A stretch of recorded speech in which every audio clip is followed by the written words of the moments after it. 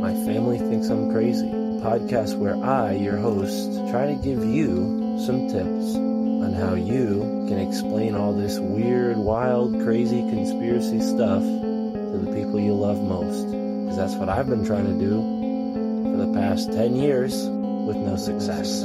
I've been telling everybody that our government is shady, but every time I do, my family thinks I'm crazy. The hollow earth, UFOs, aliens invading, fluoride in the water, they swear skies daily. When I talk about these things, they think I'm crazy. There's no escaping anymore the evil that we're facing. Illuminati mind control, they're sacrificing babies. The end of days, but anyways, my family thinks I'm crazy. What, they don't want to listen to you? No, they don't want to listen. They don't want to hear it. They're just like, oh, here we go, Mark. Off again with your... Mark being Mark again. Yeah. So, that's the thing about podcasts is when you're on the air, and it's like therapy, If I can't talk to my family about this stuff, I'll talk to you, Matt, and all our listeners. You'll just tell your whole podcast. Yeah. So who are we talking about today, Matt? They think that I'm crazy. They really think that I'm crazy. They really think that I'm crazy. My family thinks that I'm crazy.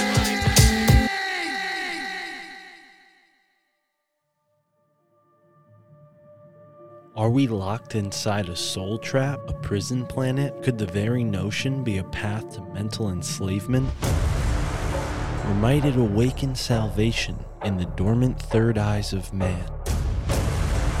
Gnosticism may not be alone in promoting this paradigm.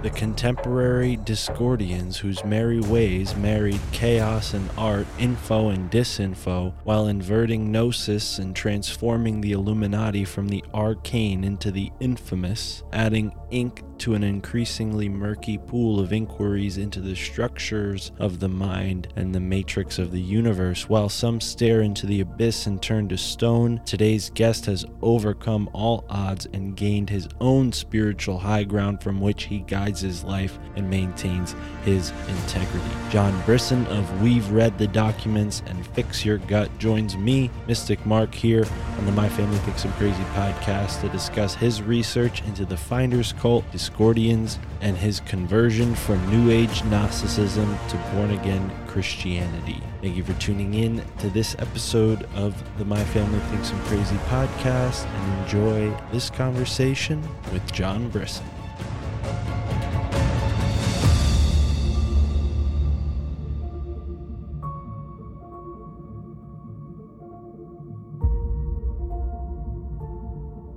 There has to be some sort of an agreement reality. Because if that doesn't exist, then we don't have a basis of a civilization.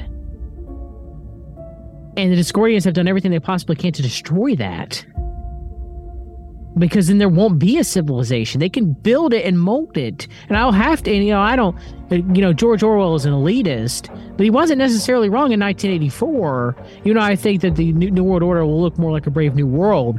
But he wasn't wrong in 1984 of the destruction of history and who controlled the past controls the future, building it up into whatever they want it to be, right? And so that seems like what they're trying to do with the Tartaria mythos. Now, I would say they're also using it as a way of pushing people into New Ageism and Theosophy, okay? But, I would say that from a Christian perspective, but they're using it as a way to push the Great Awakening and to push their belief of history in any way that they see fit, and it's very dangerous thinking because then you start going, okay, is anything real?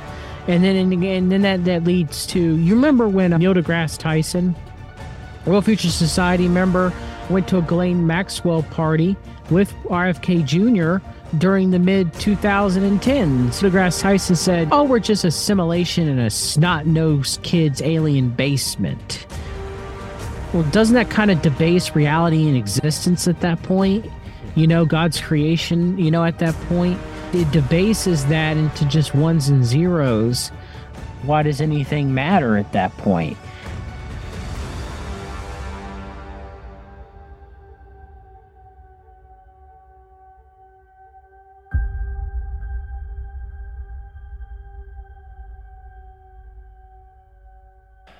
Ladies and gentlemen, here we are on the My Family Thinks I'm Crazy podcast. And with me for the first time is someone who I just met, and I'm very, very pleased to have him here on the show. He's a gentleman named John Brisson. I'm going to correct myself there, John Brisson from We've Read the Documents. And John, welcome to the show. It's a pleasure to have you here. I hope we can get into some pretty deep stuff. But you're sort of a twofold guy. You also have Fix Your Gut. Am I right? I mean, you're sort of into this health world, but you're also into this sort of deep state, uncovering the truth on what's going on with the government, the military, Secret Service, and beyond. So how did you begin this journey? Was it initially the Fix Your Gut work, or was it the We've Read Your Documents that came first? What came first? Thank you, Mark, for having me on. Yeah, I mean, I guess as far as work is concerned, it would be Fix Your Gut. I was raised in conspiracy culture myself. My father was a conspiracy theorist, but I rejected his conspiratorial beliefs and aligned my beliefs with my grandfather's at the time, who was a neoconservative. And so I used to think that my dad. So at the time of your podcast, my family thinks, that I'm crazy. I used to thought my dad was crazy, but now it turns out that my dad was actually right, more the way he looked at the world than I would admit to myself growing up. But maybe it's a form of rebellion, huh? When your dad's a leftist, left-leaning conspiracy theorist, Right. and you become a right establishment neocon, So I remember one night, I think it was the December 2008. I heard Alex Jones on Coast to Coast AM. I used to have this old radio that was my grandfather's, and I turned to AM 640, to a local AM station, and listened at late night because my dad used to listen to Art Bell and you listen to Art Bell and Bill Cooper. I didn't really like Alex Jones very much, even way back when. And so I would, turn in to listen to Coast AM, and I heard Alex Jones on. Alex Jones was talking about how 9/11 was an inside job, right? And so I was like, oh, that's crazy, but it kind of stuck in the back of my head, right? And I was kind of like amazed of all the stuff that he was saying, and I was like, okay, so I started looking it up on the internet, and lo and behold, I mean, there's numerous factors and causes of who's done 9/11, right? But to the conventional narrative just doesn't add up. And so from there, I started looking into natural health, and before my first son was born, in September 2009, I started developing silent reflux and started getting very sick, and couldn't figure out what was wrong with me. All the doctors said that I was perfectly fine, looked perfectly healthy, but I was suffering. I would lose my voice. I was coughing all the time. I'd have panic attacks. I just felt horrible, and none of them could find out what was wrong with me. And so I just kept researching, and silent reflux wasn't a known medical condition at the time. And I gained a lot of knowledge from that. And my middle child, Abel, who later passed away, he was born with an extremely rare medical condition, congenital myopathy with excess muscle spindles. He was 6th diagnosed in the world with it. I had listened to Dave Asprey on the Joe Rogan podcast around that time. It was around 2011, 2012-ish, if I remember correctly. And I started going on the Bulletproof forums and discussing my health knowledge with people on the forums. And that's when I had met my business partner, my good friend Titus, and we had decided to take the knowledge, because I wrote this really big thread on magnesium, which, if the Bulletproof forums are still up, it should still be on there. He was like, a lot about health, and actually ended up helping his sister as well, who thank the Lord is still alive today. She had an extremely rare medical condition of herself, and and he was like, you have all this knowledge, why don't we, get it out to people and try to help people and stuff like that and everything. So we founded Fix Your Gut. So I wrote Fix Your Gut. I have a second health book I haven't published yet, which is on mitochondrial health. It's been mostly done for years. I just have to finish editing it. And I've been, there's over 200 and I think 40 blogs published on Fix Your Gut for free that people can read. And I've been writing and coaching people to better health ever since. I know what it's like to be ill. I know what it's like to be sick. I don't wish that upon anyone. I lost my mom when I was around the age of 7 to systemic lupus. I lost my father when I was 18 to complications of hepatitis C. I've had a lot of death in my life, and I've had a lot of sickness in my life too. And a lot of the medical establishment, it's more about making money on the upper levels, maybe not so much on the practitioners on the lower levels. They really don't know that the system is corrupt. There's a lot of cognitive biases, as we all have. But there's a lot of making money and keeping people sick with big pharma and big health than there is actually addressing root causes and getting people better. And it's quite sad. And so we read the documents came later, much later. I had been researching conspiracies along the same time I'd been researching health, but I didn't really talk about it publicly. And the first show I ever went on was Greg Carlwood show, which back then I was a Gnostic New Ager. I've become born again the past few years as a Christian, and so my worldview has radically shifted in a lot of ways. But I started to do. We read the documents because I was doing health research and doing health streams and health podcasts and stuff, and I had a lot of health knowledge. So I was like, okay, let me see if I can try to do it with parapolitics and conspiracy. I just started doing streams, and I've been doing both ever since. And it's a lot of consuming mental knowledge and mental space. And sometimes it does get burning out, and my mind has changed over the many years over different things as a lot of people's have. I was stupid enough to fall for the psychographical and psychological and spiritual warfare of Cambridge Analytica and voted for Trump in 2016. I mean,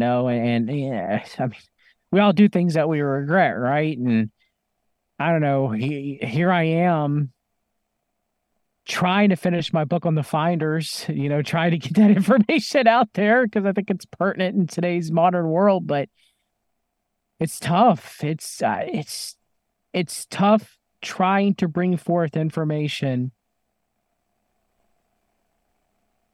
in today's modern digital world that we live in, when things have become so buried and so muddled. Do you understand what I'm saying, Mark, without trying to be too long-winded there?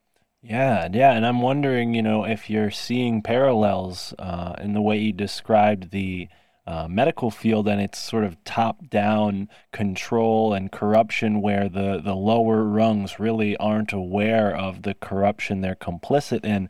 Have you seen that paralleled in your research into parapolitics, with politicians sort of filling that role of the professional class that doctors are in?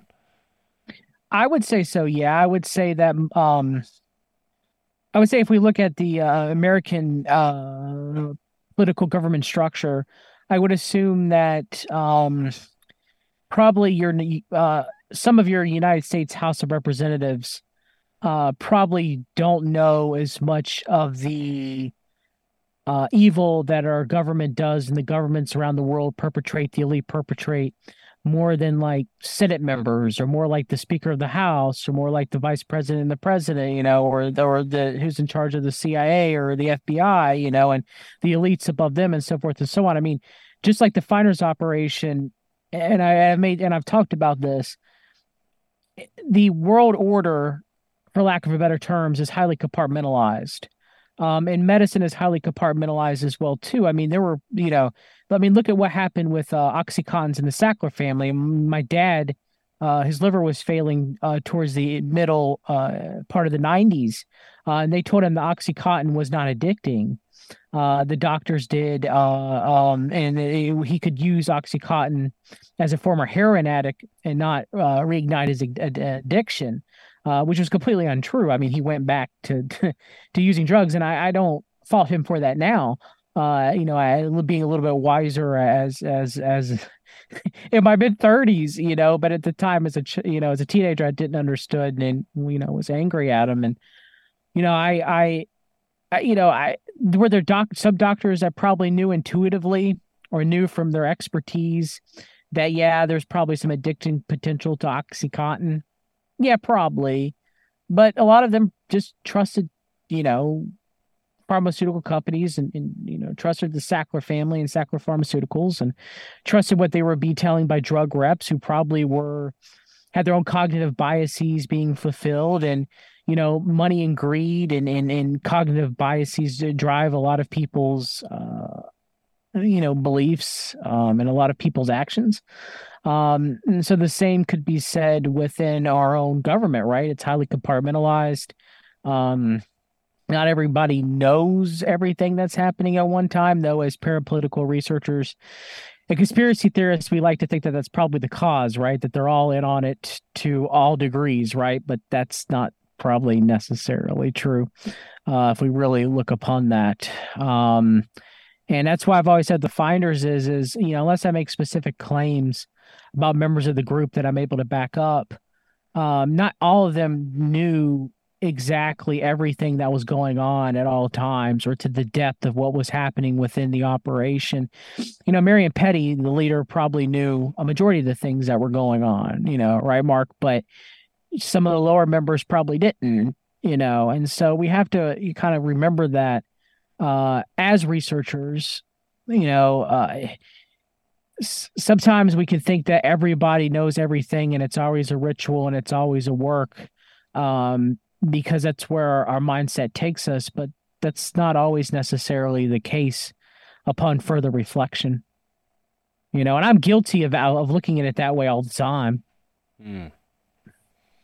Now, you brought up Marion Petty, and just for a little background information, because I've heard a thing or two about the finders that make me think of groups like the Discordians and these other types of ARG groups. Some people, our mutual friend Steven Snyder, suggests that the Rosicrucians are performing a sort of ARG, which seems to make sense based on some things he points out. But on that note, do you think the finders, Marion Petty, and his sort of game that he was allegedly guising this human trafficking under, do you think that's a continuation of something earlier, or is it sort of a new kind of thing that just popped up because this guy had connections and is this an iteration of something older, I guess is a more simple way to ask this question?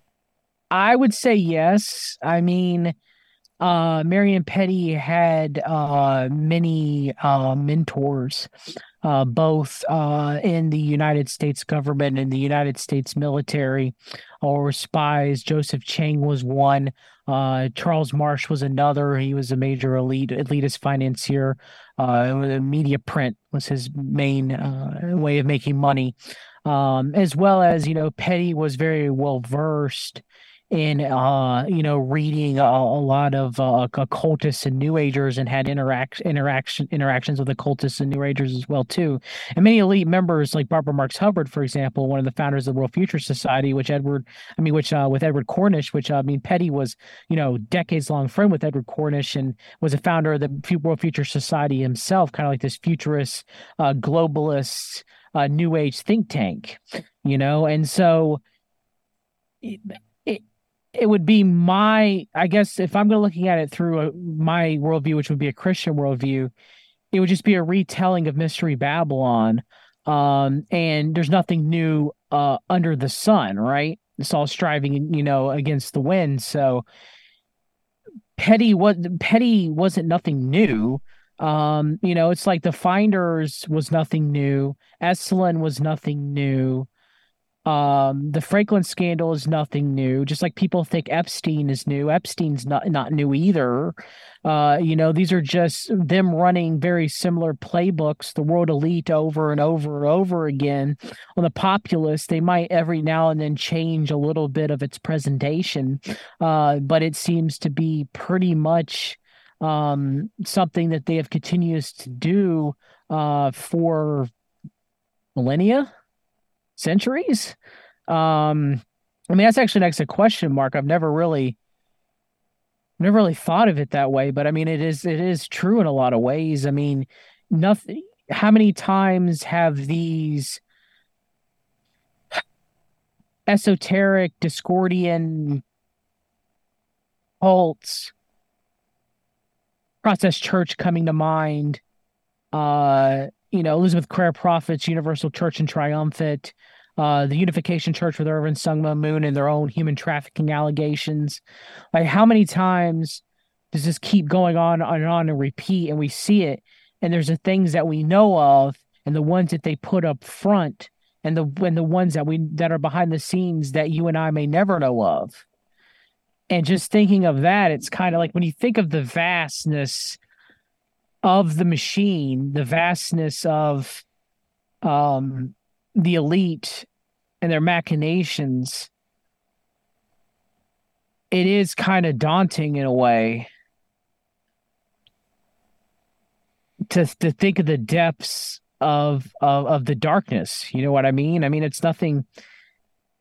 I mean, it never ends. I mean, it just seems like it's infinite. It seems like as soon as you cut off 2 or 3 heads of the Hydra, another 3 or 4 pop up. And some of it's human's own fallen nature. Some of it is definitely satanic influence. And it's just with the finders. It wasn't the operation of itself to hijack the counterculture movement. I mean, how many was the counterculture movement, was it a grassroots movement from the very beginning, or was it always AstroTurf? Just like the Tea Party and the Council for National Policy doing the same thing to the Tea Party, right? So Marion Petty, one of his main jobs was to steer the counterculture movement for the way that the CIA wanted him to do. But at the same time, we knew it was going on through multiple fronts. I mean, look at Dave McGowan's work, right? Where it seems, I mean, how many people were controlling, the minds and hearts of the American population, or even the populations before America. So it didn't start with the finders. It's been with us in some degree, I would say, forever, right?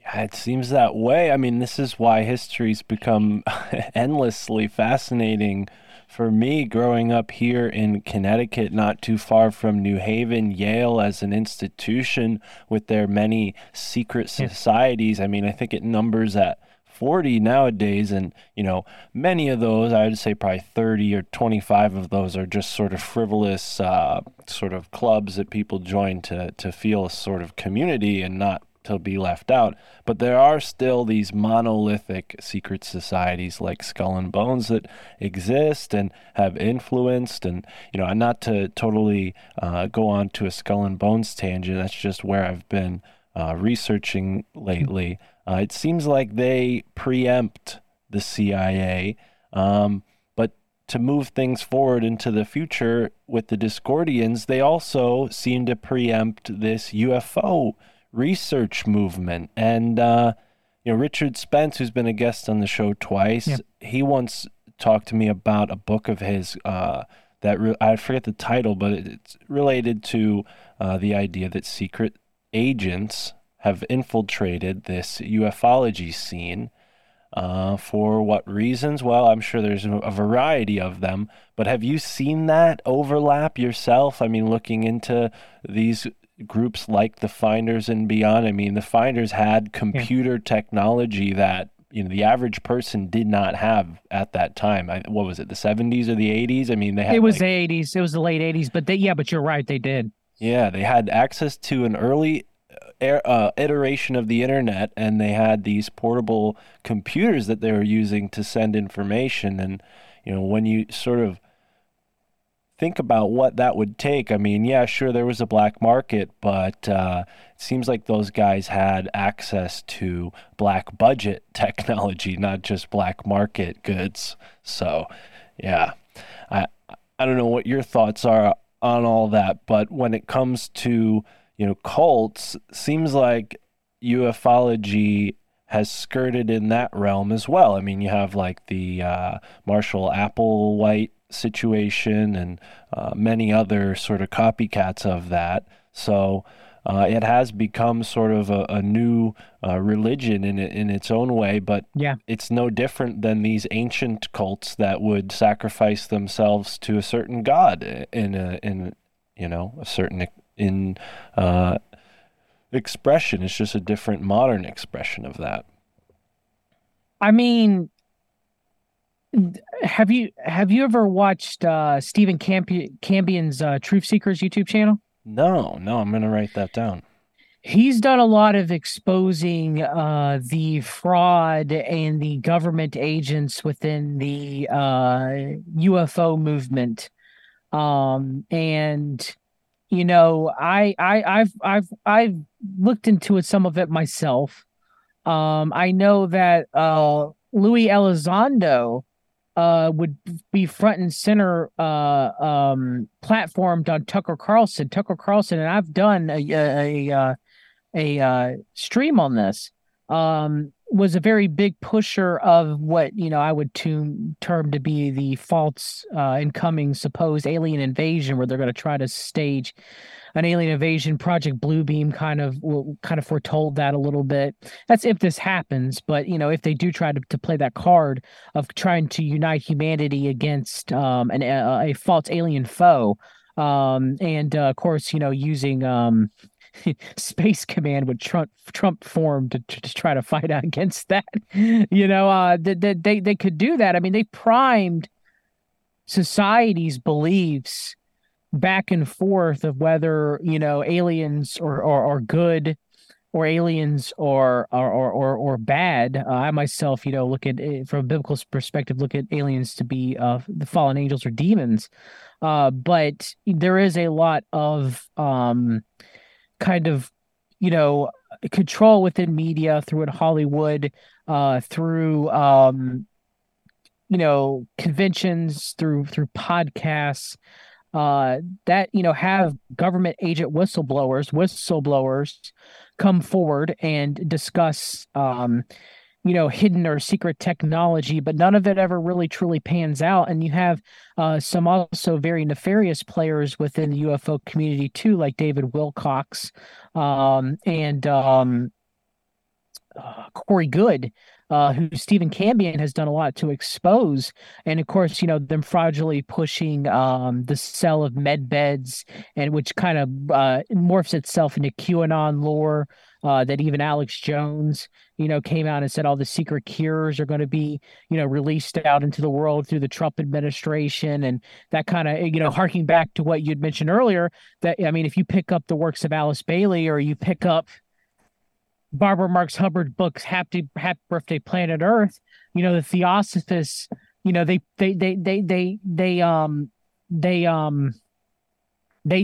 teach that. They teach that, that all these secret hidden technologies that the elite have, or that other possible alien races, maybe the Pleiadians, have or are being held by against us, against the Old World Order or the Satanic elite. But once they be put forth, they'll benefit humanity. But when you really read their works, they kind of like, I always look at Barbara Marx Hubbard, and I hope I'm making sense here.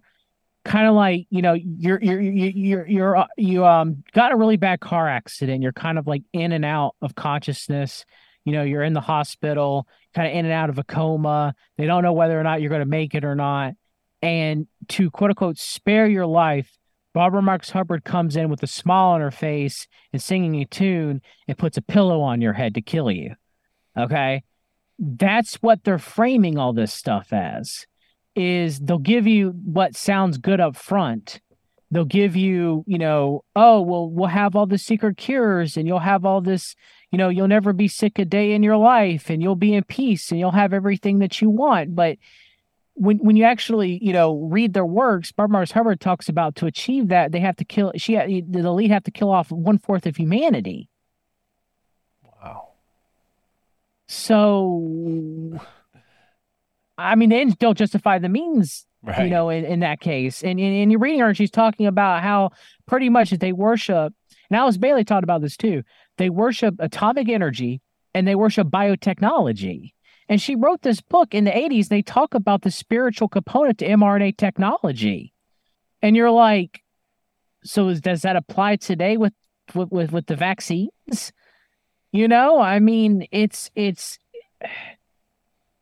and all these people pushed UFOs. I mean, Barbara Marx Hubbard pushed the false 2012 Mayan calendar prophecy, and so you see the blending of New Ageism and UFOs and,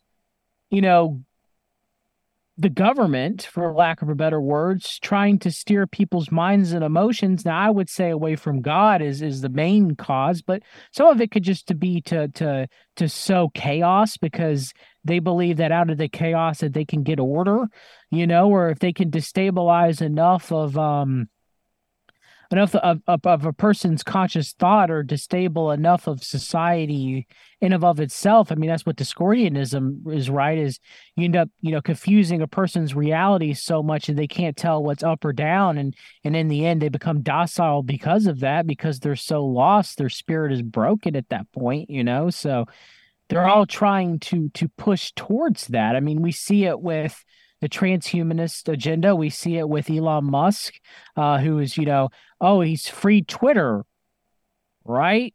Mark, he's free Twitter, right? Right? Mm. But yeah, he still wants to put chips in people's brains. Right. And he's very much pro, favor of the climate change agenda. And, Elon Musk is very much an elitist, and he wants to turn Twitter into kind of like a copy of WeChat, naming the X platform with a social credit score into it. So these people claim that they'll give you everything you want and more, when in reality, it's a poison pill. And, they've infiltrated all walks of society. Who do we think that they haven't infiltrated the UFO community, and they're trying to steer it to whatever they want it to be, I think that's exactly it. And it plays into this old playbook, and I'm wondering what your thoughts are on this, because to me it reads like a sort of sci-fi version of the end of days that a lot of apocalyptic groups get obsessed with, right? And as a born-again Christian, I mean, do you think that these people are sort of just disguising themselves as Christians in order to, recruit more Christians? Do you think there's any validity in the Bible or biblical truth behind that idea of the end of days and a coming apocalypse that leads to God's judgment? Or do you think this is some sort of political device that's been used by cults, or maybe a blending of both? I mean, as a born-again Christian, I mean, yeah, I do believe in the revelation put forth in the Bible of the end times. However, I do know that it has been bad-jacketed. It's been bad-jacketed by members of the Council for National Policy, for example. You had Tim LaHaye, who founded the Council for National Policy, that took Unification Church money by the Reverend Sung Ma Moon, who was a heretic, who said Jesus Christ failed his mission on the cross, and that he was going to fulfill it. And Moon did other things, like rape and human trafficking. I mean, like, he's a horrific human being. But he Tim LaHaye wrote with Jenkins. Well, actually, Jenkins wrote it all. Tim LaHaye just gave him the idea. The Left Behind series, where we get a lot of modern day pre-tribulation rapture eschatology, which I myself am a post-tribulation rapture believer. I have no against other brothers in Christ that believe in a pre-tribulation rapture, but a lot of the modern day theology associated with that, a lot of it is steered by the Left Behind. It's steered by Tim LaHaye. It's steered by Jenkins, and it's Tim LaHaye was as evil as the day is long. He acted like he was a Christian, but anything but, so yeah, I mean, I see it with the Council for National Policy and what they've tried to accomplish, majorly steering the rise of Christian nationalism, which I am against myself as a Baptist. I do believe in the separation of church and state. You can't force a person to have a relationship with Jesus Christ and God in the blunt of a gun. That would be a stink to God's nostrils. And so, they are pushing that. They're pushing that. But biblically, though, I do see the alignment of the transition of the old world order to the new world order, the harlot to the beast system, the great reset, which we're living through right now. If we truly are living in the end times, if we are, I'm not for sure, but I think it may be likely, to the phony great awakening, which is foretold by the Bible, but it's also talked about in a good light by people, modern Discordians that are pushing it now, like Michael Flynn and Stephen Ketamine Bannon, for examples, or Alexander Dugan. They're pushing that mindset right now that the Great Awakening is a good thing, where everything will be revealed. I mean, we've been told in conspiracy culture, Mark, and you probably can attest to this. We've been told in conspiracy culture that the grand unveiling, when the scales fell off of people's eyes and they finally realized how wicked the world is and that the elites are in power and everything like that, and the world entirely rises up and overthrows the elite, that's a good thing, right? I mean, David Icke discusses it fairly often. Alex Jones discusses it fairly often. I mean, all the major quote unquote truth tellers of the truther movement, that's what they propagate like a parrot. And I myself am guilty of previously propagating that for years. Well, in the modern times, who did they get that from? Alice Bailey. There's no difference. Right. Pick up Alice Bailey's work and read them. There's no difference.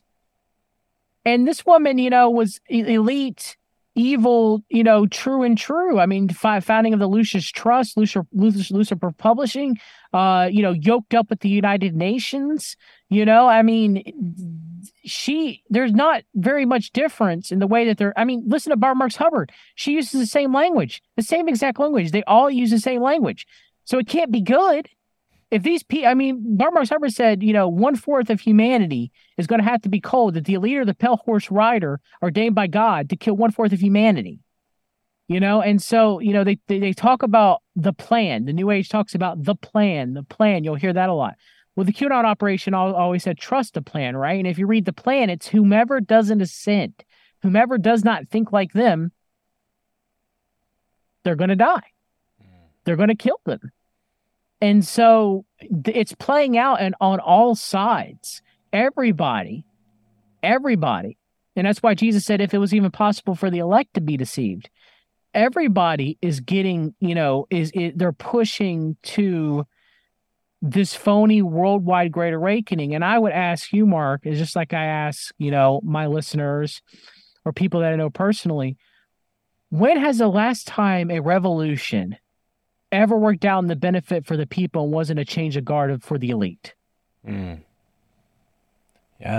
it doesn't seem like there has been a situation where we've been given an honest revolution. I mean, some people talk about the United States Constitution being a sort of rare document that keeps us in some protection, but I mean, even that seems frivolous when you look at the admiralty law stuff and how these courts are ultimately all betrothed on the royalty. They're all lawyers are under the British admiralty registration, or British aristocracy registration, I believe it is.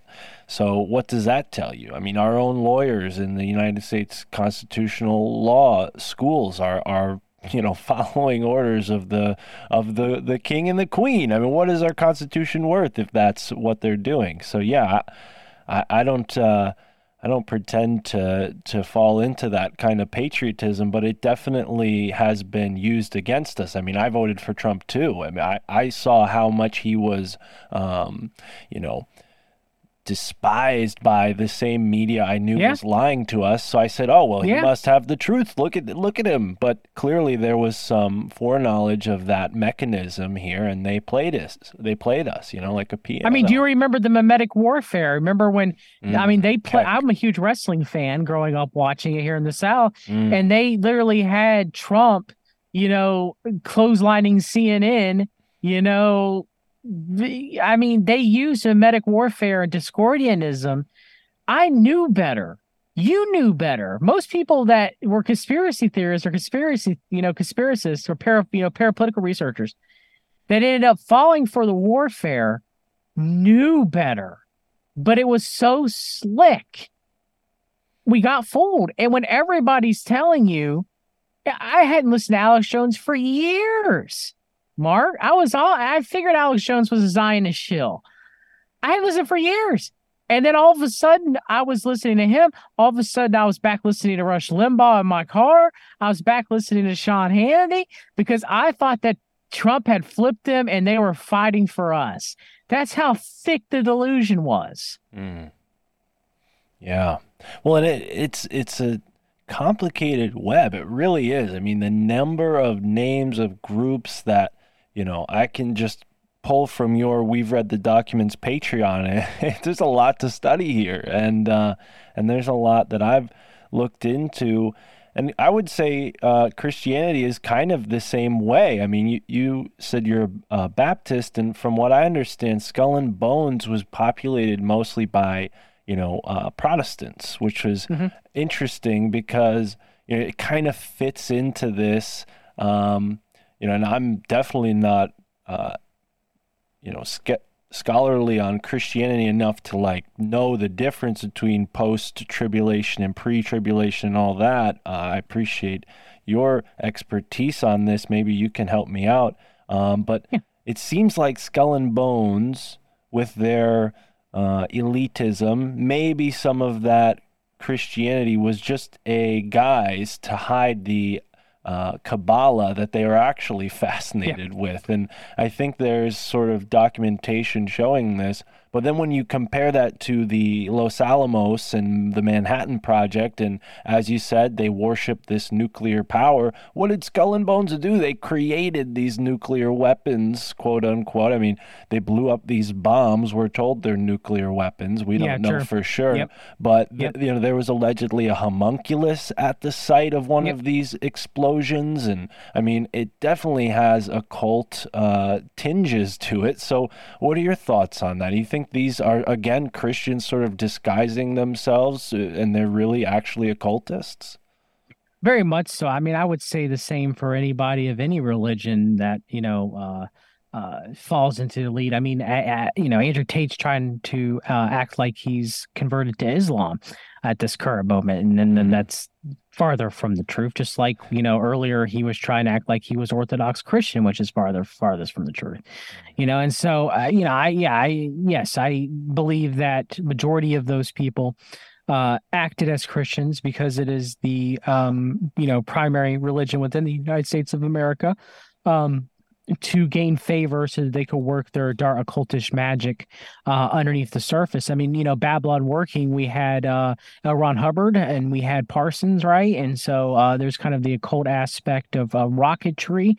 I had a Kino roundtable on my show, and my friend Epic Journeyman put forth compelling evidence that the child that was brought forth because of the Babylon working ritual may have been Colonel Michael Aquino. And so, yes, there is a strong tie between a lot of these elitist groups trying to put on the thin veneer of Christianity. Some of them ally themselves, or at least try to appear to be Protestant. Some of them ally themselves and try to appear to be Orthodox. Some of them ally themselves and try to appear to be Catholic. You have the Knights of Malta. You have the Jesuits. And so, I do believe that there is the Bible talks about body of the believers in Jesus Christ. They are separate from specific denominations. I do believe that there are born again believers within the Catholic Church, despite of the Catholic Church. I believe there's born again believers within the Orthodox Church, despite of the Orthodox Church. I believe there's born again believers in certain Protestant denominations, like the New Apostolic Reformation, that I might have a little bit of an issue with, that are born again despite of being in a church with bad doctrine. I mean, when I was first coming to the Lord, I was listening to T.D. Jakes, for example, and Paul talks about that, writes about in a letter that we should rejoice if anybody comes out of bad doctrine, to the Lord, and so, there is a lot of co-option And I think primarily in the United States per se, because United States, majority of its populace has been Christian throughout, ever since, let's say probably 1800s, 1700s. And so it would make sense for that, intensive purposes. But I mean, Hitler, used Christianity as a veneer, but despised Christians. It's pretty popular for the elite to do so. And I mean, Barbara Marx Hubbard, when you read her, she would sound like I did when I was a Gnostic. She writes like she is a Christian, but she's not. She's a theosophist. And so she kind of uses a lot of what they call Christianese, right? So when you're reading her, she's quoting scripture, she's quoting Christian terms, she's saying all these things.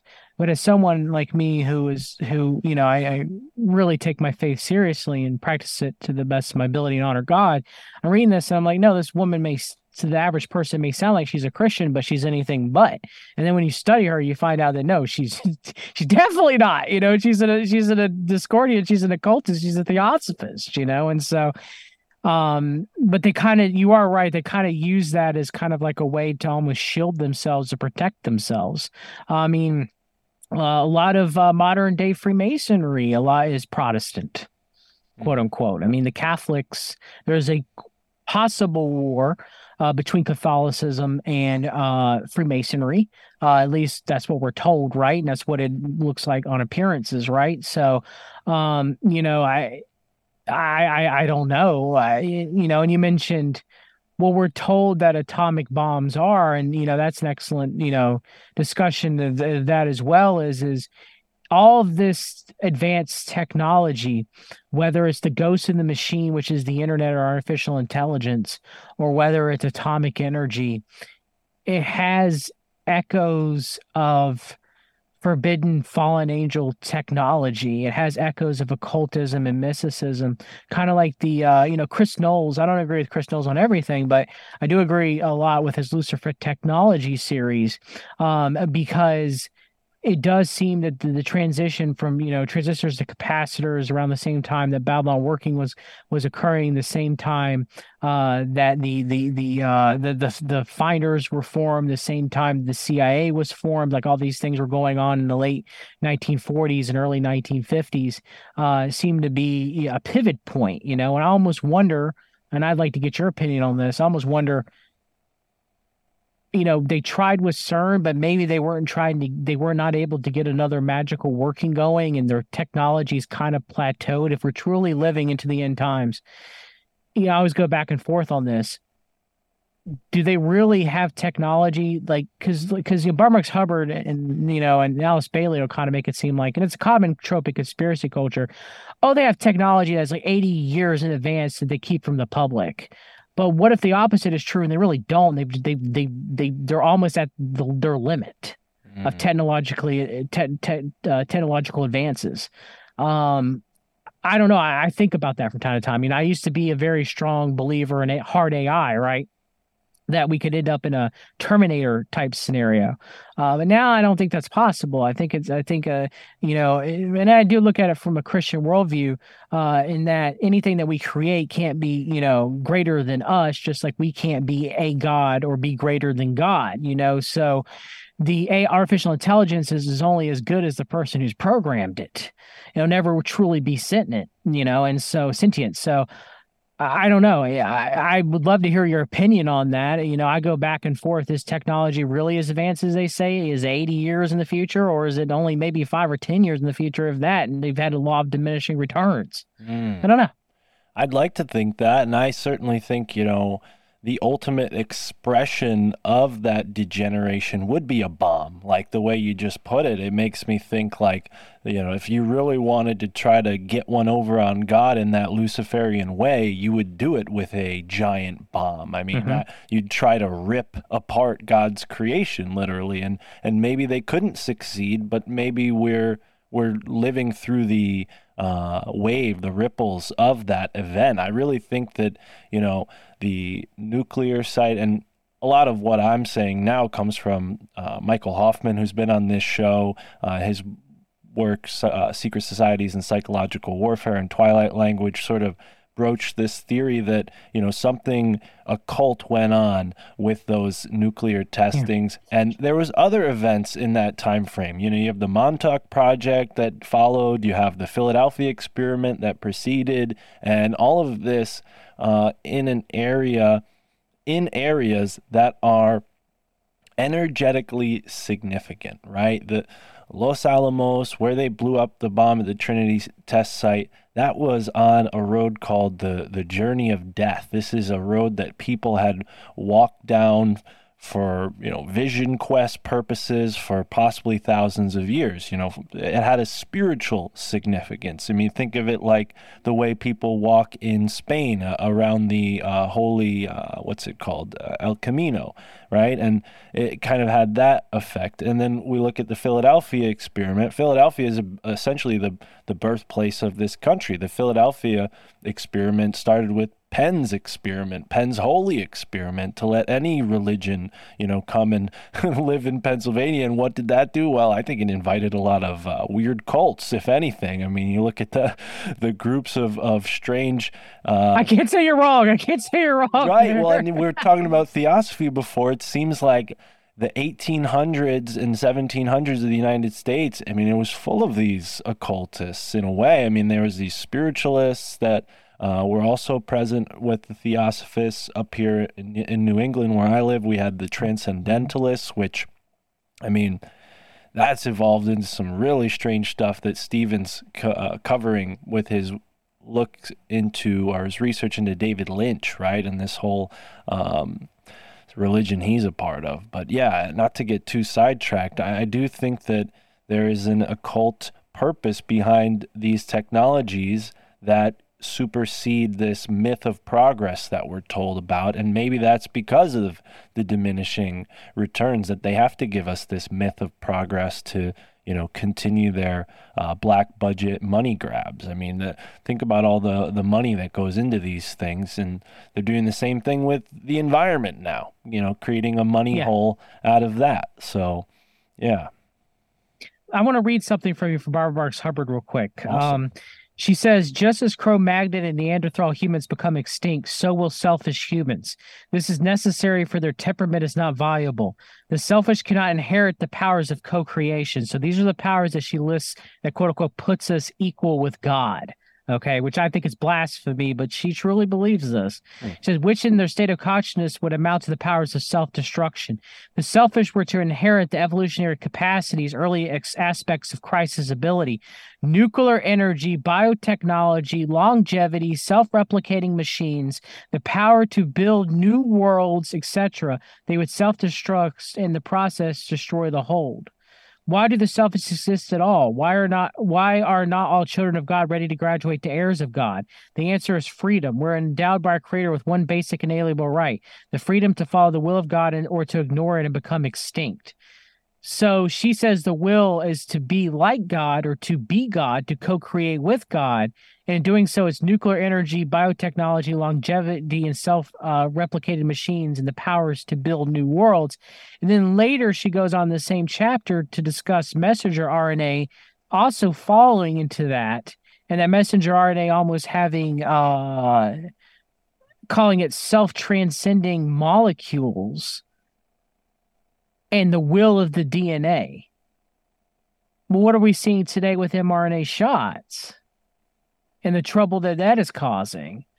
So she's literally laying the playbook right here. Now, I don't believe revelation of the method, which actually is, if you look at it from a theosophical standpoint, is for them to wash their karma away. I don't believe in karma. I think we reap what you sow, but I don't think it's in the way that the theosophists put. But I will say this: I do think that they do put a lot of what's going to happen in their writing, and in their and I guess in the writings or television shows or their forms of media to this day, as a way of it to kind of stick into your subconscious, into your mind, and have you think and mull around these ideas as a way of kind of breaking down your resistance to them if you're constantly exposed to them, right? And so, and it doesn't work on everybody. There's certain methods that they use, psychographical, psychological, and spiritual warfare, that may appeal to one person that may not appeal to another. For example, money or drugs or sex, may appeal to someone but may not appeal to another person. And so, they do it by these various mechanisms of kind of giving the playbook out in the public as a way of almost wearing you down so that you accept it. Does that make any sense? Yeah, well, it's processing. It's like an entrainment, a conditioning, and it's interesting that, Pavlov and B.F. Skinner, I mean, these experiments that they did preceded the modern media in a lot of ways, and people are very familiar, I'm sure, with Edward Bernays and his work, and how he connects to Netflix through his nephew, and how he was a nephew of Freud. It's crazy. Right? It's like it all adds up. It never ends, and the amount of propaganda. I mean, hey, I watch my fair share of television to numb my brain from doing all this research. I'm not proud of it to admit it, but it is what it is. And everybody has their way of escaping to some degree, and mine just happens to be mindless television. But I mean, through the World Future Society, which Marx Hubbard helped found, which Marion Petty helped found, they controlled modern day science fiction, which plays a role in Discordianism. It plays a role in alternative reality games. It plays a role in the framework of reality that we see today, that a lot of us grew up with and a lot of us adopted, whether we realize it or not. I mean, members of the World Future Society that would have played that role, and that would include, you mentioned B.F. Skinner. That's what made me think he was a World Future Society member. Arthur C. Clarke, the author of 2001, was a science fiction writer and a co-writer to 2001: A Space Odyssey. Isaac Asimov, Leonard Nimoy, Neil deGrasse Tyson, Ray Bradbury, who wrote Fahrenheit 451, Stanley Kubrick, these people, Gene Roddenberry, these people, influenced our modern day, beliefs of science fiction and of science. Abraham Maslow, the hierarchy of needs. And these are the people that we know were in the World Future Society. What about the people that we know that aren't? And of course, with Neil deGrasse Tyson and Carl Sagan, you have the modern formation of what I like to call science TM, right? Or trust the science, and so they have all grounds covered there of the steering of what we believe science fiction into science fact, and the melding of both of those coming together, and to trust the science of what we have today. Right. Yeah. From keeping up with the Jones to keeping up with the Jetsons, that's kind of the processing through media. And so many people were just lockstep with this latest, I call it the, medical malpractice movement, because they had been entrained their whole lives from birth that the hospital is your friend. It's a place of health. It's a place of healing. And I mean, really, if you go in there with an unwashed brain, you see that there's a lot of suffering and a lot of unnecessary suffering at that. So and I'm sure you're well aware of that with your looks into the health conspiracies of our day. And I think all of that is inextricably tethered together, because we mentioned Skull and Bones a couple times. I'm sure their role in smuggling opium into this country for many years, and I've even suspected that this is a sort of British ongoing war where, obviously the revolution didn't quite free us from them, but they've still had a sort of spite, a grudge against us, and they've been using institutions like Harvard and Yale, which are essentially just clones of Oxford and Cambridge, as ways to infiltrate the reins of power here in America, and even to succumb the elite into their grasp. And I think maybe the original founders of this country had good ideas, and maybe some of our titans of industry were well-meaning, hardworking people, but I think they all got sort of co-opted by this corporatist, technocratic scheme. If there were any renegades, any cowboy millionaires or billionaires, I don't think they have much play or sway anymore. That seems Or some of them get duped. I mean, that's how I look at Mike Lindell, right? Like, I don't think he's extremely nefarious in his beliefs, but I think he's been duped under severe, heavy mind control and spiritual warfare, And so, I mean, yeah, there's probably a few, I would say probably maybe a few millionaires. I wouldn't go as far as say billionaires that were our guys. But,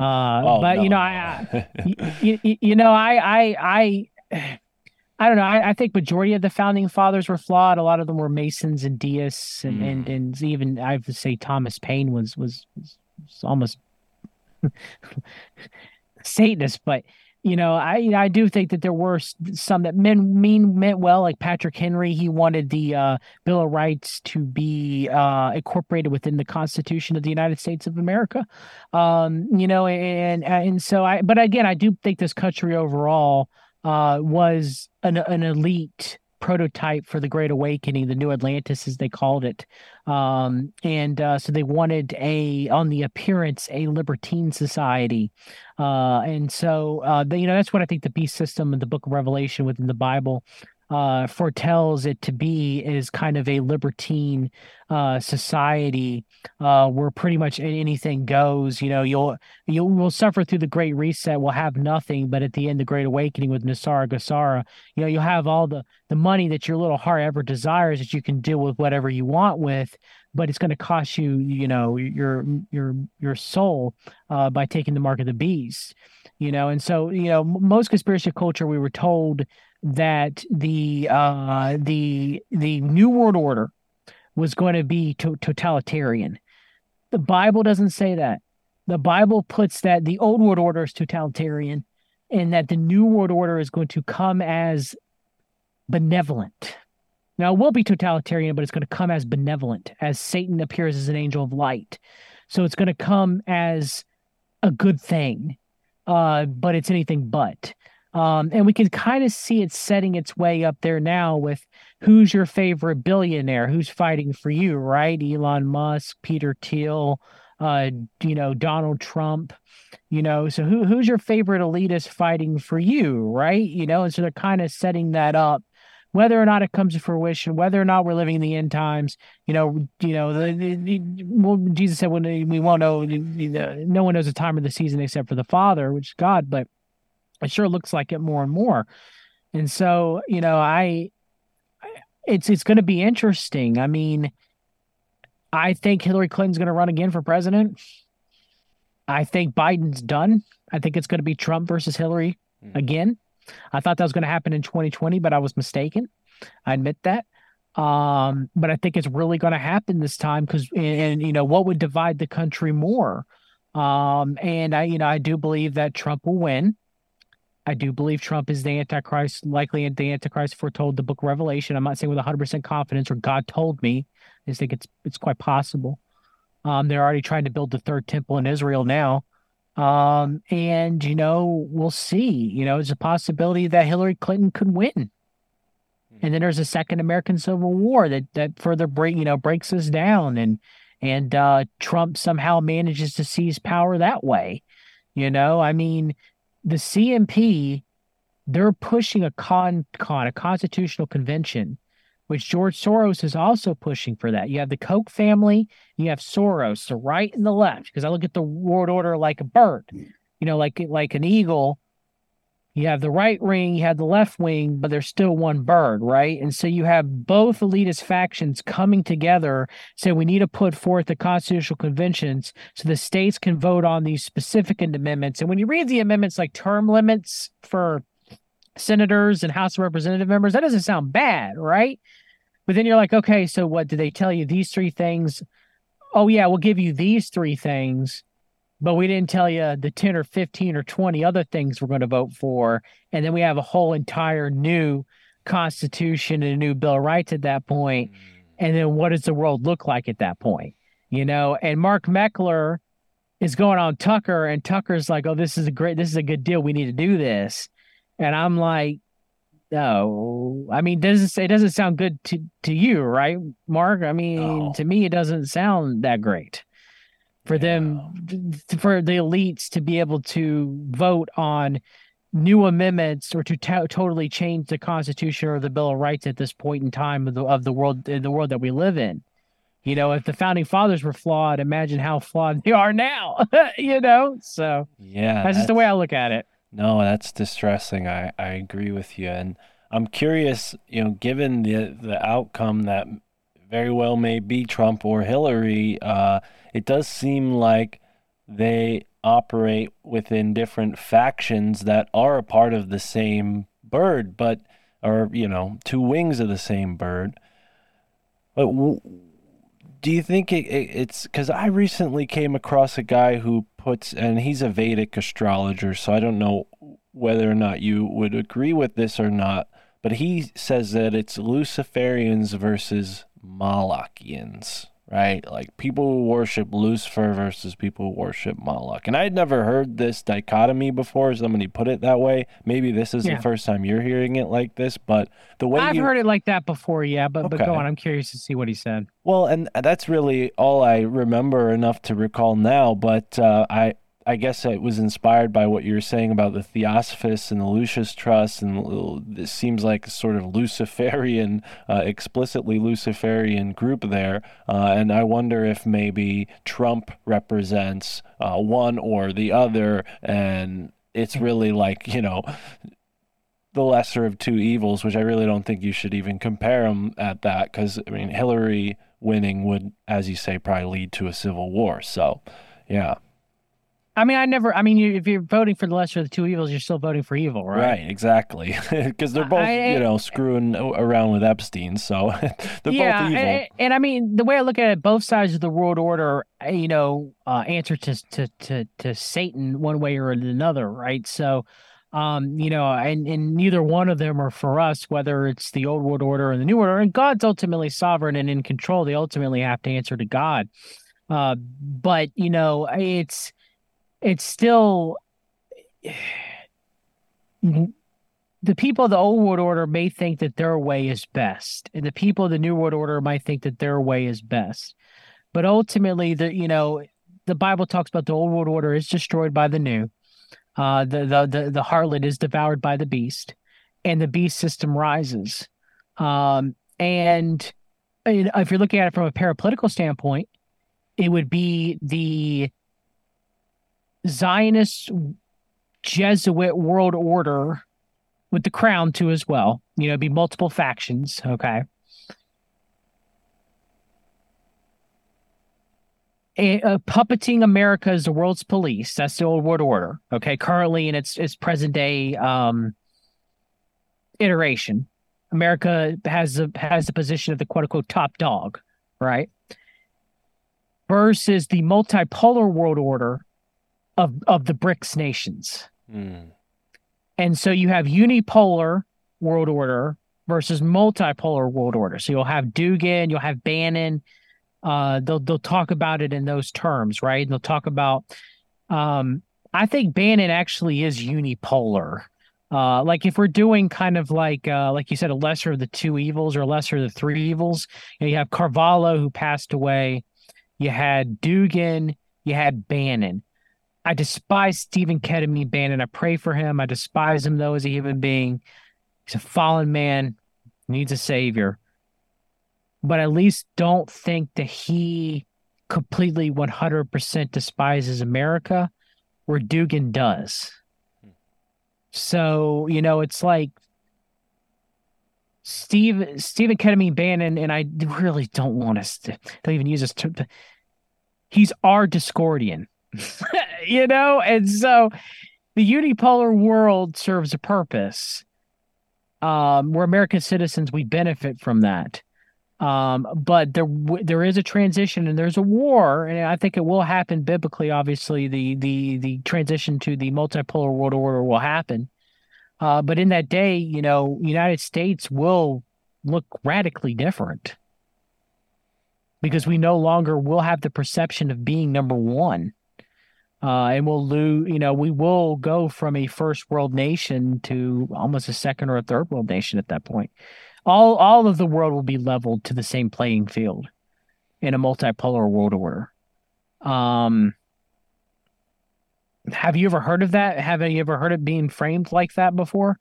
No, Ever? no, this is a great introduction. I may have heard you talk about it like this on a more recent stream of yours, but yeah, it's, and maybe I'm taking us down a tangent. I should pause and let you say what you're planning on saying, unless you didn't have something. No, that's about it. I mean, Yeah. and I'm not excusing the crimes of the United States government or the crimes of the Zionist, Jesuit, British world order, or the unipolar world order, the old world order. I'm not. The Bible says we are to rejoice when the new world order destroys the old world order. But I still, nonetheless, there is a certain amount of benefit with America being an American. American having the perception of being the world's police and being number one. My friend from Mark from Musitonic Live used to frame it like this, Mark, real quick. Maybe 9/11 and the anthrax attacks. Anthrax attacks was a pre-run for the pandemic. Okay, and there was kind of like the struggle right then and there, right? And the old world order won with the forever war in Iraq and Afghanistan. Okay, they were able to manage to get the planes. They kind of scrambled, and maybe they did. Maybe this was all supposed to be the way it is. But let's just say for a minute it wasn't. Okay, and the old world order, the unipolar world order, the elite that backed that, they called an audible. All right, because Rumsfeld works for the new big pharma, very much big, biomedical. Okay, comes out and said there's money missing. There's money missing. All right, and then 9/11 happens. Right. We were all told it was to cover up, this big reveal, right? But what if that wasn't true? What if it was to stop the plans for a major bioterror attack of anthrax in the United States to do their own pandemic back then in 2001? And instead, the old world order was able to hold on for a little bit more power, a little bit longer with their forever wars. I mean, which one would you want? Again, you're choosing the rest of the two evils, and I can't really even make a choice here. It's still horrific. But which one is it? Is it the global forever wars or the total fruition of a pandemic totalitarian biostate? Which one? Yeah, and on that note, I mean, it seems like the forever wars certainly have existed as long as America has. I mean, we're a nation perpetually at war to a certain extent, but over the past, since the Gulf War, it seems like there's been, and maybe even earlier with Iran-Contra and all that, there's been this effort to take out the countries in the Middle East by that old world order. And it seems to have a religious sort of agenda, too, with this rebuilding the temples, this Zionism. And the part about the multipolar world order really fascinates me because Dugin is connected to something that has really swept the internet, YouTube, podcasts, TikTok, Instagram. I mean, this alternate history theory that Tartaria, this Russian, super civilization, was once here in America. And you have all these British guys like, such and such who go on YouTube and they're looking at, courthouses and federal buildings in the United States. And they go, oh, yeah, look, this is old world. Dumb Americans couldn't have built that. And it's like, are you kidding me? Like, I could go to my local library. I could find pictures of them building some of these buildings. It's not that That's true, yes. far-fetched, Yeah, it wasn't that long ago that some of these really great buildings were built. So they had cameras, they were able to show. And I don't, I'm not dissuading people from looking into Tartaria or the World's Fairs because those are certainly interesting. But it seems like there was a concerted effort to propagandize history and make people feel like, oh, maybe our American history isn't real. And to me, that's just explicitly propaganda. There's so much propaganda already in our American history, but I mean, come on, we could look up when buildings were built. That's so far-fetched to me. But our grandparents or great-grandparents are dying, so we can't ask them, right? Well, and that's essentially another crisis here in America, too. The elderly, connection is fractured in a lot of communities. And in some places, like my family, we have my grandmother who still lives in our house with us. But on the other side of my family, my dad's side of my family, my grandmother, she had to spend her final years in a home. And, at that point, you're not really connected to the person anymore in the same way. And it's very sad. But I think that's a American crisis we're going through right now. Yeah, I mean, so you probably heard the show I did with Wayne McCroy on Tartaria, which I used to be completely 100% bought in, hook, line, and sinker, like mud floods and looking into it and stuff like that and everything. Like but I start, my mindset kind of changed on it when I had kind of like the same thinking that you did and started realizing, okay, so I don't believe in Atlantis and Lemuria anymore. I was a New Ager, I definitely did, but now as a born again Christian, it really doesn't fit a biblical timeline. And I'm sitting here and I'm like, okay, so the Tartaria kind of builds upon those ancient civilizations, but this one not so ancient, right? It's just been more hidden from us, because of a calamity that only happened a few centuries ago, with the global worldwide mud flood. And I was like, okay, so how far back does this go? So I started researching on Google and Godlike Productions and everything, and I started noticing, I was like, wait a minute, it's not really people like I when I grew up with listening to Coast to Coast AM with my father, and look, Coast to Coast AM, you heard everything under the sun on Coast to Coast AM. Okay, so some of our Bell, listen to our Bell, some of the most entertaining radio that's ever existed in the history of radio broadcasting. Okay, but I don't remember mud floods in Tartaria. Do you? I mean, the only guy who was writing about anything quite like that during Art Bell's day was Velikovsky, and his books don't really focus too much on what the Tartaria propaganda seems to focus on. He had a different theory that's been kind of, I don't want to say hijacked, because maybe he was sort of, if he was alive today, he would think differently, but it seems like they've kind of taken his work and made it fit into a certain bias that they had. But other than that, I mean, the Discordians do that a lot with the kind of the breaking down of remembering of certain things and the breaking down of history to the point where you don't even know the kind of the breaking down of existence, but from a generational point of view, right? So that's how we get the Mandela effect of whether or not it's real or not, or even of itself as a form of Discordianism. I go back and forth on that. And so it's with, like with Tartaria, like I was saying is when I started going into search engines and trying to say, okay, so modern day representation of how far does it go back? Not that far. Only a few years. Right. And especially started picking up steam around the Trump 2016, 2015 time. Mm-hmm. And I was like, okay, that's odd. That's a little weird. And then, you start, looking at, Russia has their own kind of view. Like every society has this view of a utopian society, right? And then you have Dugin dismissing it, but at the same time validating it. And it's like, okay, well, that's kind of discouraging one in that degree, where you're like, oh no, I did. You could say it's gaslighting, but when it comes from Dugin, the chaos magician, who knows when he's trying to break reality to mold it into his own will, right? Which I think is ludicrous. It can't happen, but he's trying to attempt to do so anyway. So, but it ends up being that way. Like if you don't know your history, if you don't know where you come from, and look, I'm not saying that everything you crack open a history book, history is written by the victors, okay? I'm not saying that when you crack open a history book, everything's completely accurate, right? But we have to have some sort of, to borrow a phrase from my friend Jimmy Jean, there has to be some sort of an agreement reality. Because if that doesn't exist, then we don't have a basis of a civilization. And the Discordians have done everything they possibly can to destroy that. Because then there won't be a civilization. They can build it and mold it. And I'll have to, I don't, George Orwell is an elitist, but he wasn't necessarily wrong in 1984.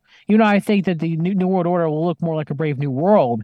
But he wasn't wrong in 1984 of the destruction of history and who controlled the past net controls the future, building it up into whatever they want it to be, right? And so that seems like what they're trying to do with the Tartaria mythos. Now, I would say they're also using it as a way of pushing people into New Ageism and Theosophy, okay? But, I would say that from a Christian perspective, but they're using it as a way to push the Great Awakening and to push their belief of history in any way that they see fit.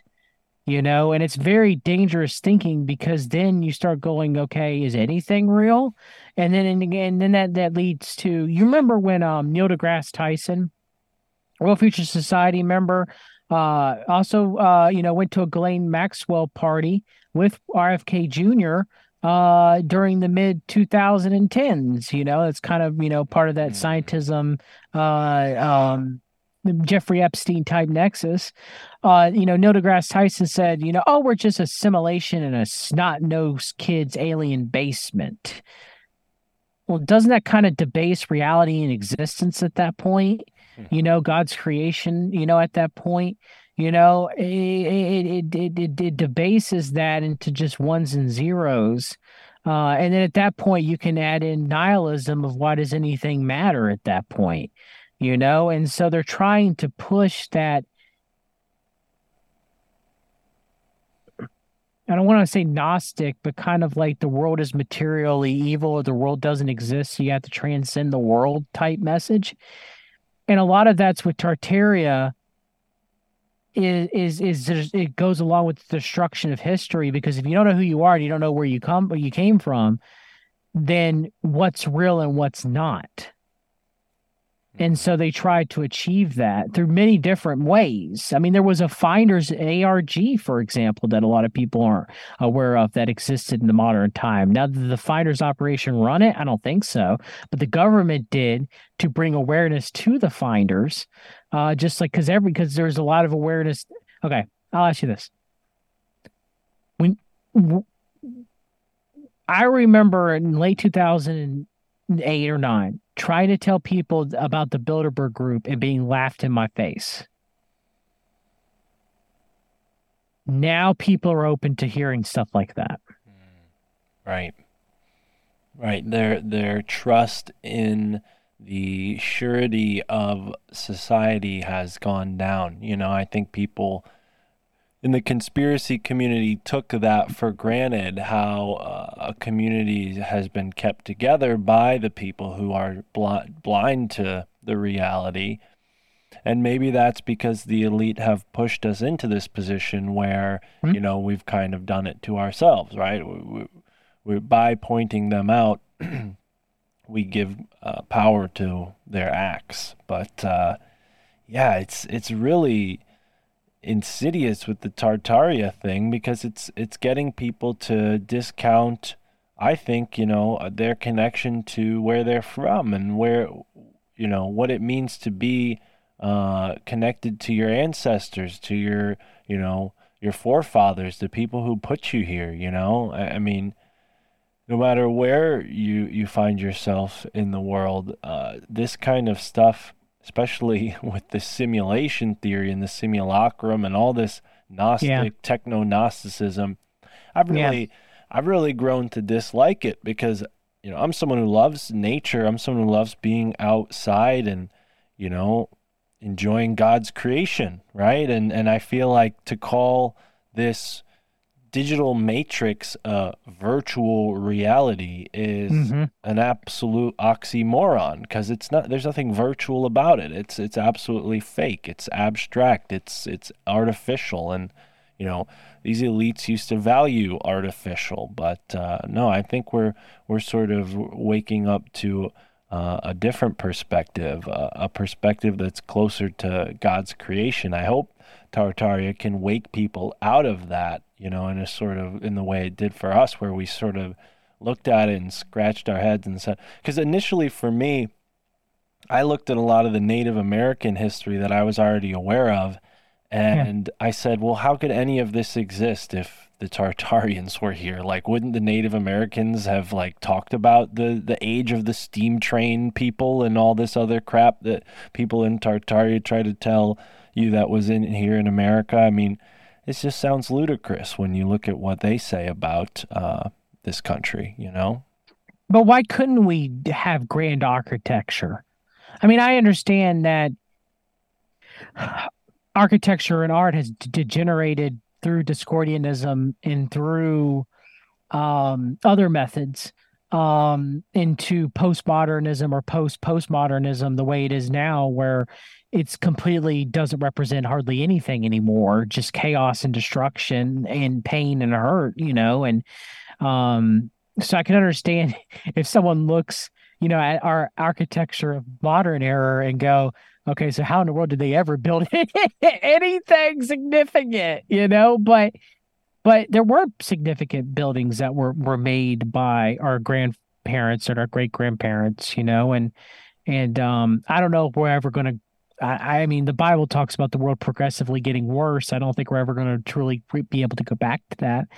And it is sad, you know. You can see like the artist Kandinsky, his paintings, at least the ones that reached out to me, were before Nazi occupation of Germany, because, you know, he did a lot of impressionist art and just a lot of beautiful paintings of people interacting with one another in public settings and you know, just embracing and showing true humanity through art, right? You know, but it later turned into, you know, what would be considered to be modernist aspects. And you look at Kandinsky's latest, you know, his later paintings, and they went from being, you know,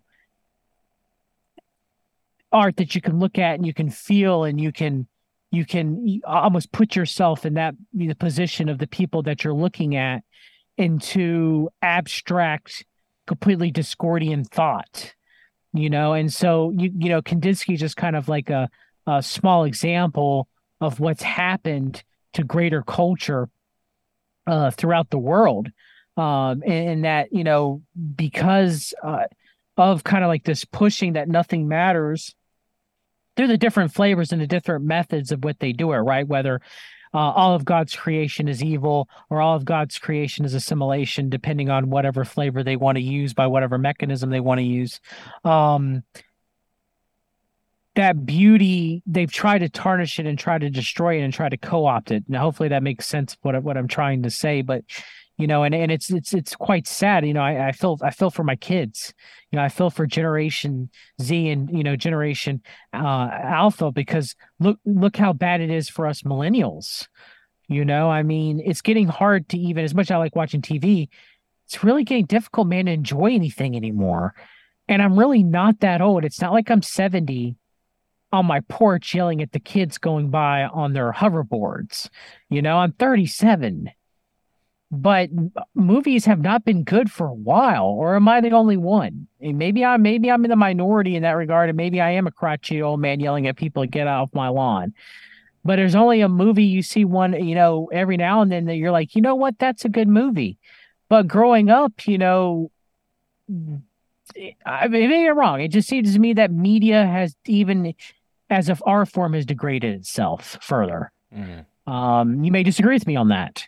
But it's just how I look at things of the continuing collapse of society and the world at large, you know, and it's sad, you know. I teach school, you know. I tell my students, you know, I don't tell them that they can be anything they want to be. You know, that was the generation slide that was told us. But I teach, you know, you can be president one day if you try hard enough. You know, that's another. But I do teach at a Christian school, and I try to get the point across to them, because every outlet's telling them otherwise. You were created by God, you were made in God's image, and you are unique.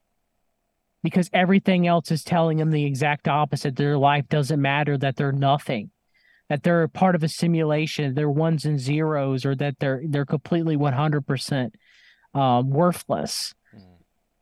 And it's sad. Yeah. We truly are a nihilistic culture at this point. Right. In a lot of ways. Right. It's very upsetting, to see kids sort of devaluing themselves in comparison to others and putting these, celebrity evil sadistic people up on these pedestals, and, Yeah. especially like my family who thinks I'm crazy. They love me and all that, but if I ever try to make any suggestions about like, oh, my cousin's kids or anything like that, I just feel very like stepping over my bounds. But there are things that I see them do as parents. I mean, they're great parents, but there's things that I see them do that I'm like, oh, all right, I don't think I'm going to do that when I eventually have kids, because it just, I grew up with that technology, and I don't know, maybe as a 28-year-old man looking at like a 12-year-old playing with a phone, I get really weirded out because I'm like, oh, shoot, I remember how much that changed my life when I was 16, 17, 18, Yeah. and how different my life was when I was 14, 15, 13, and I had a house phone to call my friends, and like the fact that they're not even going to have a memory, a connection to what it was like before that. I remember a kind of- phone number. Yeah, it's kind of weird. Yeah, I mean, I remember my grandparents' phone numbers, both of Yeah, them, me too. and it's like I don't think I can even call one of those numbers anymore, but it's still up there in the brain bank. But imagine how much we remove that. I mean, even for you, I'm older than you by about 9, 10 years. So me coming in contact with the smartphone really didn't happen into my mid-20s. So when you're talking about cell phones when I was 18, yeah, I had a flip phone that couldn't even connect to the internet. Yeah. So just in that span of time, man. I mean, we're both millennials, even though I'm on the cusp of Gen X. But like it's sad because when I teach these kids and I see them now, a lot of them, there's a lot. I mean, we had celebrity worship and idol worship too. Let's be real here. We can't say that we didn't. Okay.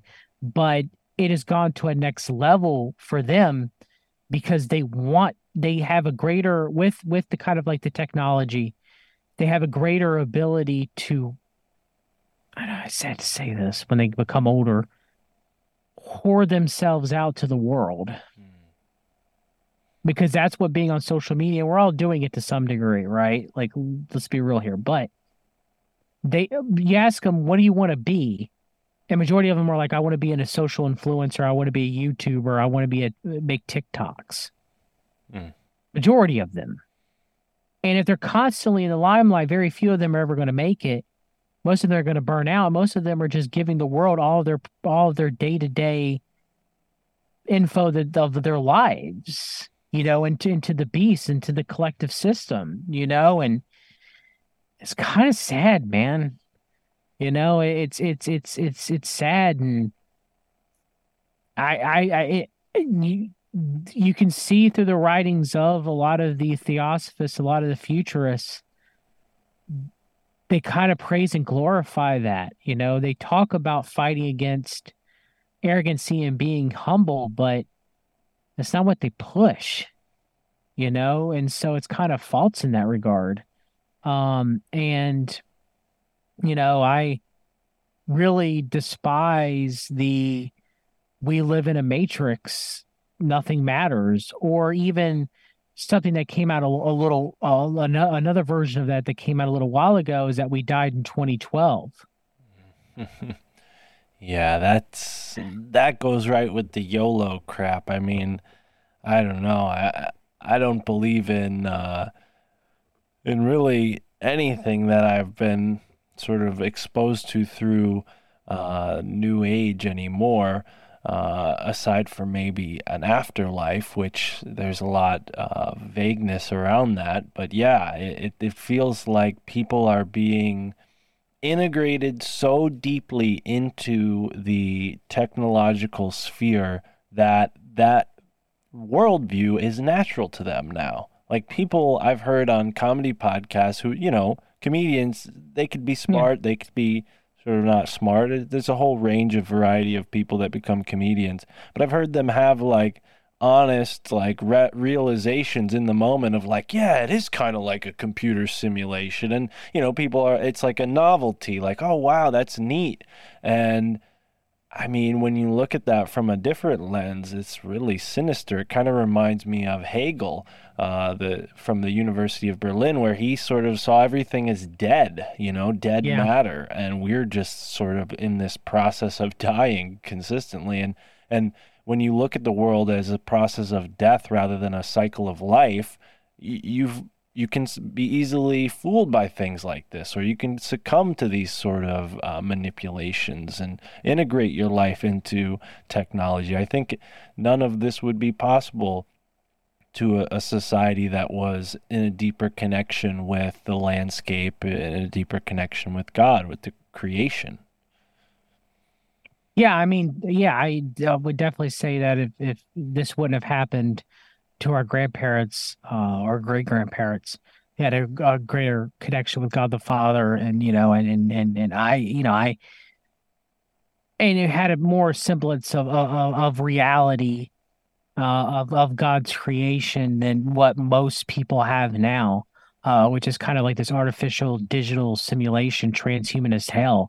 The Institute of Noetic Sciences, which was funded a lot by the Council for National Policy and the Family and the Fellowship, kind of like these quote unquote right wing, supposedly Christian think tanks, but they funded this very huge theosophical society where we get a lot of our modern day beliefs of like the intention or the law of one from a quantum mechanics perspective. Try to push the observational field theory beyond what quantum mechanics says, that you could pretty much if you got to believe, like Parappa the Rappa, whatever happens, you're able to manifest it into reality. The law of one, which isn't even a law because you can't make it happen majority of the time. So but anyway, this two sciences, they kind of push the forefront of kind of the Da Vinci Code with Dan Brown. Dan Brown in the same book puts forth its Noetic Sciences as the good guys, and Freemasons as the good guy in the Lost Symbol. The Freemasons are the hero, and the Institute of Noetic Sciences are the heroes. And so, this collective group, which, Barbara Marx Hubbard's praised them. It was founded by former astronaut who pushes the fake alien invasion and space aliens, Edgar Mitchell and Paul Temples. You have the Templeton Fund, which, Templeton Fund is kind of like a right-wing fund, but they're also funding, theosophy and the Institute of Noetic Sciences, and the Rockefellers. The Rockefellers were originally Baptist, and then they're funding a lot of the New Age and Gnosticism as well. I mean, that was one of the things that knocked me out of Gnosticism, was when I found out that Nag Hammadi library digs and scroll translations and preservations and propagations were paid primarily by the Rockefellers. I mean, Elaine Pagels, the Gnostic scholar herself, one of the primary ones, was won numerous Rockefeller awards. It was Rockefeller funded, and I even asked Miguel Connor this straight up, and he admitted that I was right. But she got it wrong. She tried to steer Gnosticism into feminism, which, let's be real here. Gnosticism is a very broad idea of differing beliefs. There are many different Gnostics that even existed before the formation of Christianity. And so, but in its modern inception, its modern propagation, what Gnosticism as we know of it now, the reprinting of the Gnostic literature, that's all Rockefeller funded and propagated. And so that made me really question things. That made me take a pause and step back and be like, okay, what am I missing? And then I realized, wait a minute, the elite, they believe this stuff and they practice this type of religion, that God's creation is evil, that God is evil.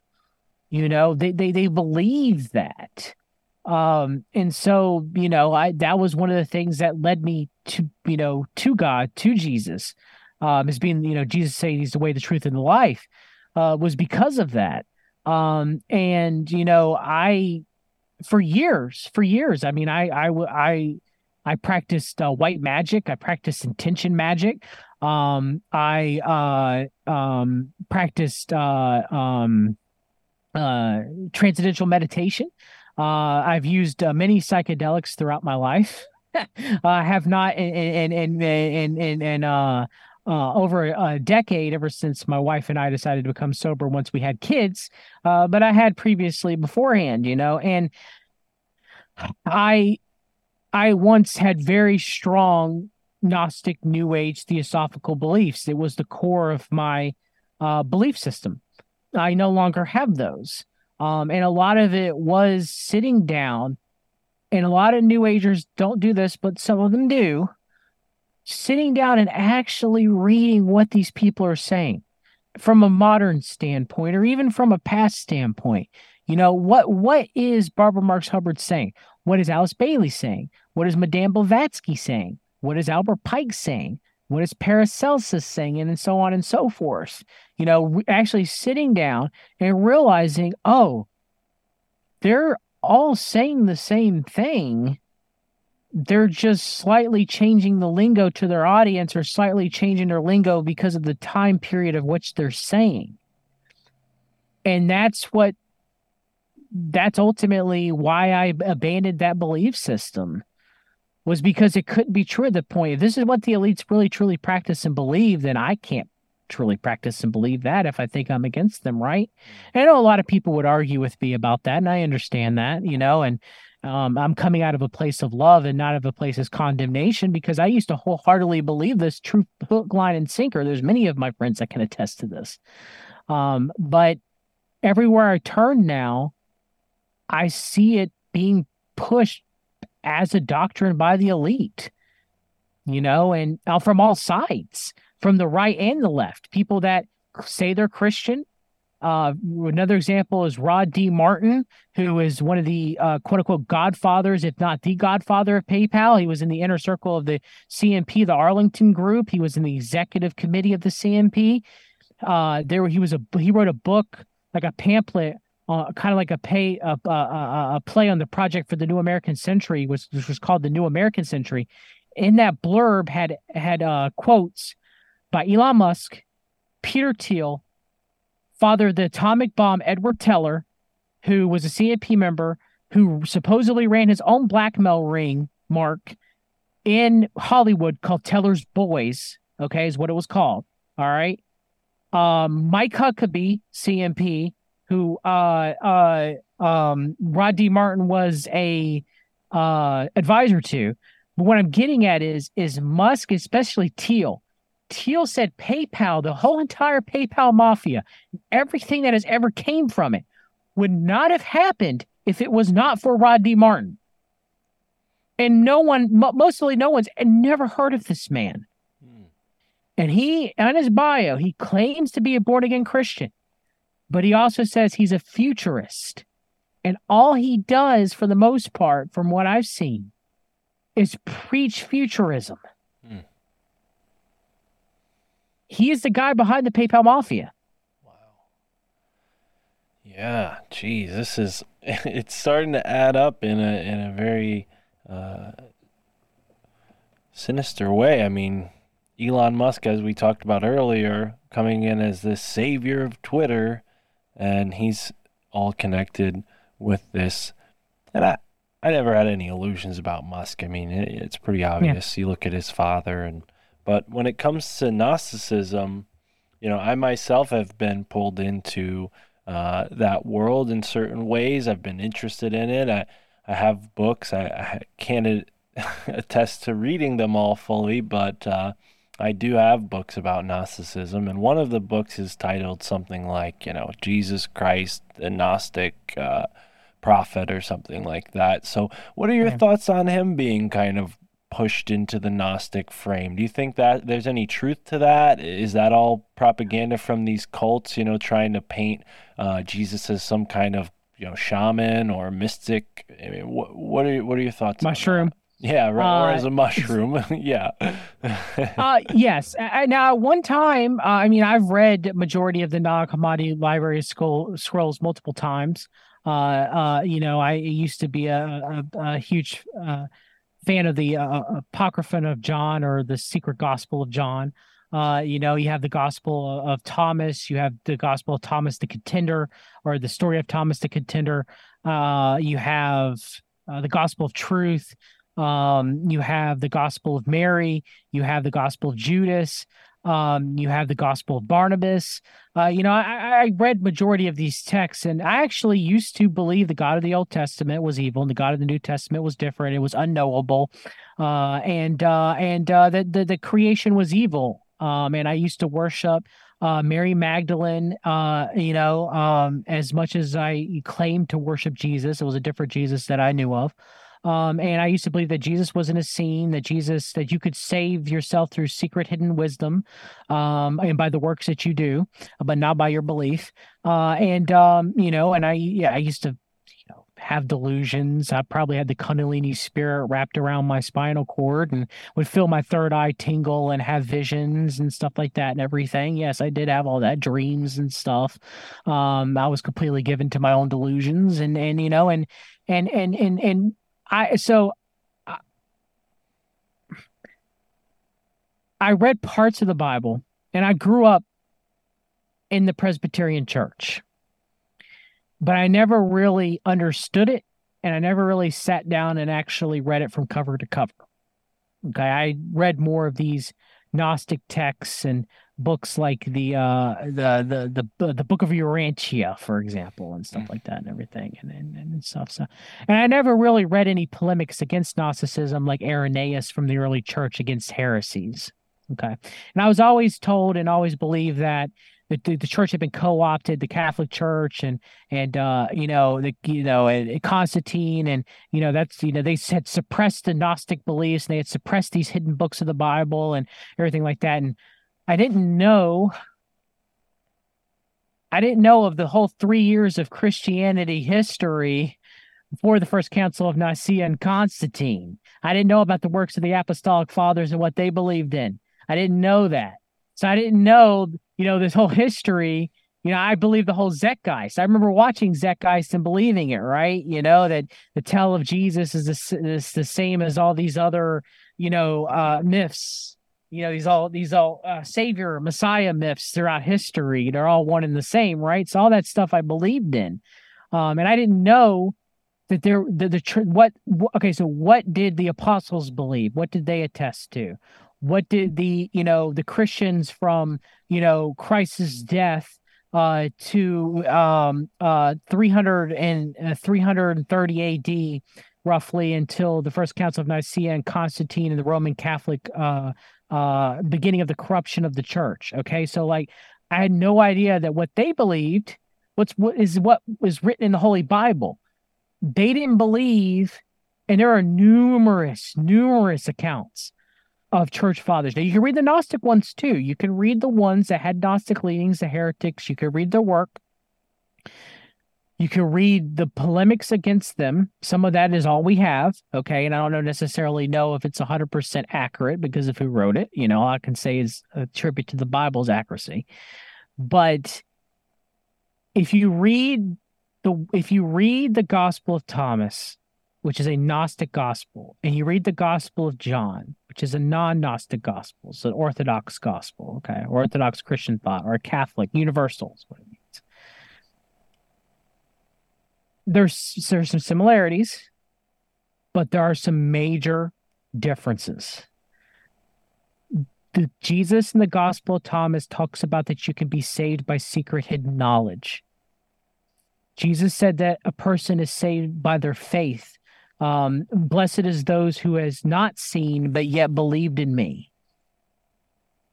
We're saved by our faith, by the grace that God gives us, by no work that we can do, lest any man shall boast, or by nothing that we know. The gospel, the good news of the Bible, is plain and true. It's easy. It's easy. That's the differences between the Gnostic cosmic presentation of Christ, which God is unknowable, and therefore you can never have a personal relationship with God, which Christianity is different. You have a personal relationship with God and with Jesus Christ. Okay. So God is knowable. He's knowable through his word and knowable through communion with the Holy Spirit. Okay. So that's different right then and there, the differences between Gnosticism and Christianity. And if you read what the Gospels and what Jesus said in the Gospels compared to what Jesus said through the various different Gnostic writings, whether it's the Apocryphon of John, for example, or the Gospel of Thomas, there's two different Jesuses. So both of them can't be true from a logical standpoint because they contradict each other. So which one's true? My belief is the Jesus foretold in the Bible, the one who is the Son of Man, the Son of God. At one time, I did not believe that. For many years, almost close to a decade, I did not believe that at all in the slightest bit and believed in the Gnostic cosmic Christ. I think that is a different gospel and that is a different Christ. And the only strong modern polemic I have against it is if Barbara Marx Hubbard writes about and believes in the cosmic Christ, and I mean spends books upon books writing about Jesus Christ, but from the cosmic Christ standpoint, from the false Gnostic standpoint, and she pushes this. Now, how could that be true? Now, logically, you could say that's a logical fallacy, and I understand that. But when you see that Alice Bailey believes in the cosmic Christ and writes about him, so does Madame Blavatsky, so does Albert Pike, so does Manly P. Hall, so does David Icke, and they claim that they're all channeling this stuff. It's all automatic writing. They're getting this stuff from spirits. Okay, they're not getting it from God's word. And in the Bible, Paul says, if any man tells you another gospel, whether it's another man, whether it's a spirit, whether it's an angel, let them be accursed. Okay, so it's different than what's written in the Bible and what's known throughout church history for 300 years before Constantine, before Roman Catholic co-option. Those were polemics that worked on me, and that was God showing his grace, which led me to him for me to become born again. So yes, it is my belief that the cosmic Christ is fake. The Christ of Gnosticism is fake, and the only true Jesus Christ, the Messiah, is written about in the New Testament, and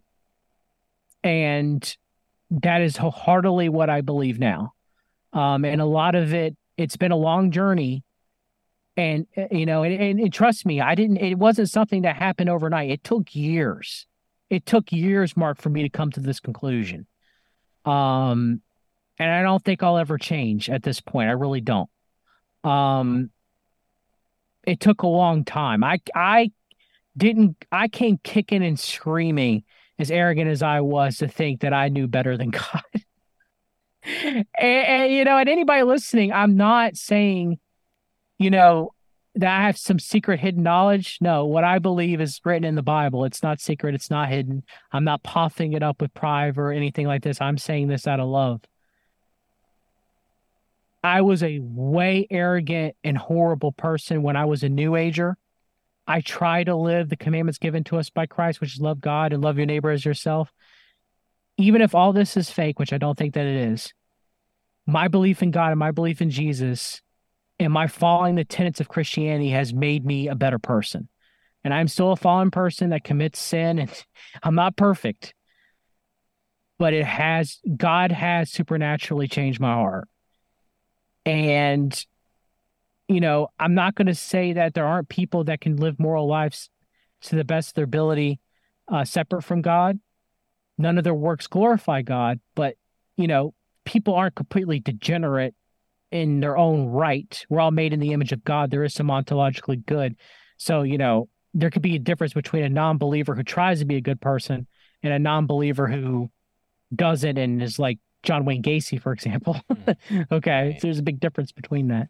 Right. But hopefully I got my point well across without sounding too preachy. No, and even if some people felt that way, you know, this is where we like to have these open-minded discussions with people who, you know, for the listeners may not agree with. John, everything you said I agree with, you know, and I'm someone who's sort of reformed myself. I was a Catholic growing up. I sort of shied away from that and identified as an atheist, and slowly but surely I found my way back to God and Jesus. And although I haven't made the same commitment you have to the Bible and to Christ, it's not something that I'm opposed to, especially as I continue learning what seems to be indicating a great deal of truth in that. Yeah. So I appreciate you being open and honest about that. And yeah, for people who are listening who may not agree, you know, this isn't a show designed to tell you how to think. It's a show designed to inspire you to look at the world in a new way and maybe reevaluate what you've been led to believe. And I think I'm, you know, not the only one who can admit that I was led astray by media and religion in a lot of ways. I don't totally, you know, blame people for being suspicious or skeptical, but yeah. No, me either. I was too, and I still am. I Right. still am a skeptic in a lot of ways. Right. You know? Well, John, this has been really fantastic. We're heading up onto the top of the second hour here, and yeah, I have so many more questions for you, so I'd like to have you back on again in the future. But one final question I have for you kind of Yes. relates to my research into Skull and Bones. It seems they have an obsession with Saint John the Baptist, and I found several points of evidence for this. But what can you say about the Gnostic version of Saint John the Baptist, or maybe even what the Templars believed about him? Because it seems to be a bastardization of Christian doctrine at the very least, and maybe even a sort of sick occult ritual at most. Well, there were some Gnostics that believed that John the Baptist was the Messiah instead of Jesus. You know, John the Baptist talked about that that he, you know, prepared the way for someone even greater than him, which what was Jesus in a lot of ways, you know, and so though John the Baptist baptized Jesus and he baptized people and he prepared the way for Jesus, he wasn't greater than the Son of God, the Son of Man. He was a humble servant just like I am to God the Father and Jesus Christ. So they try to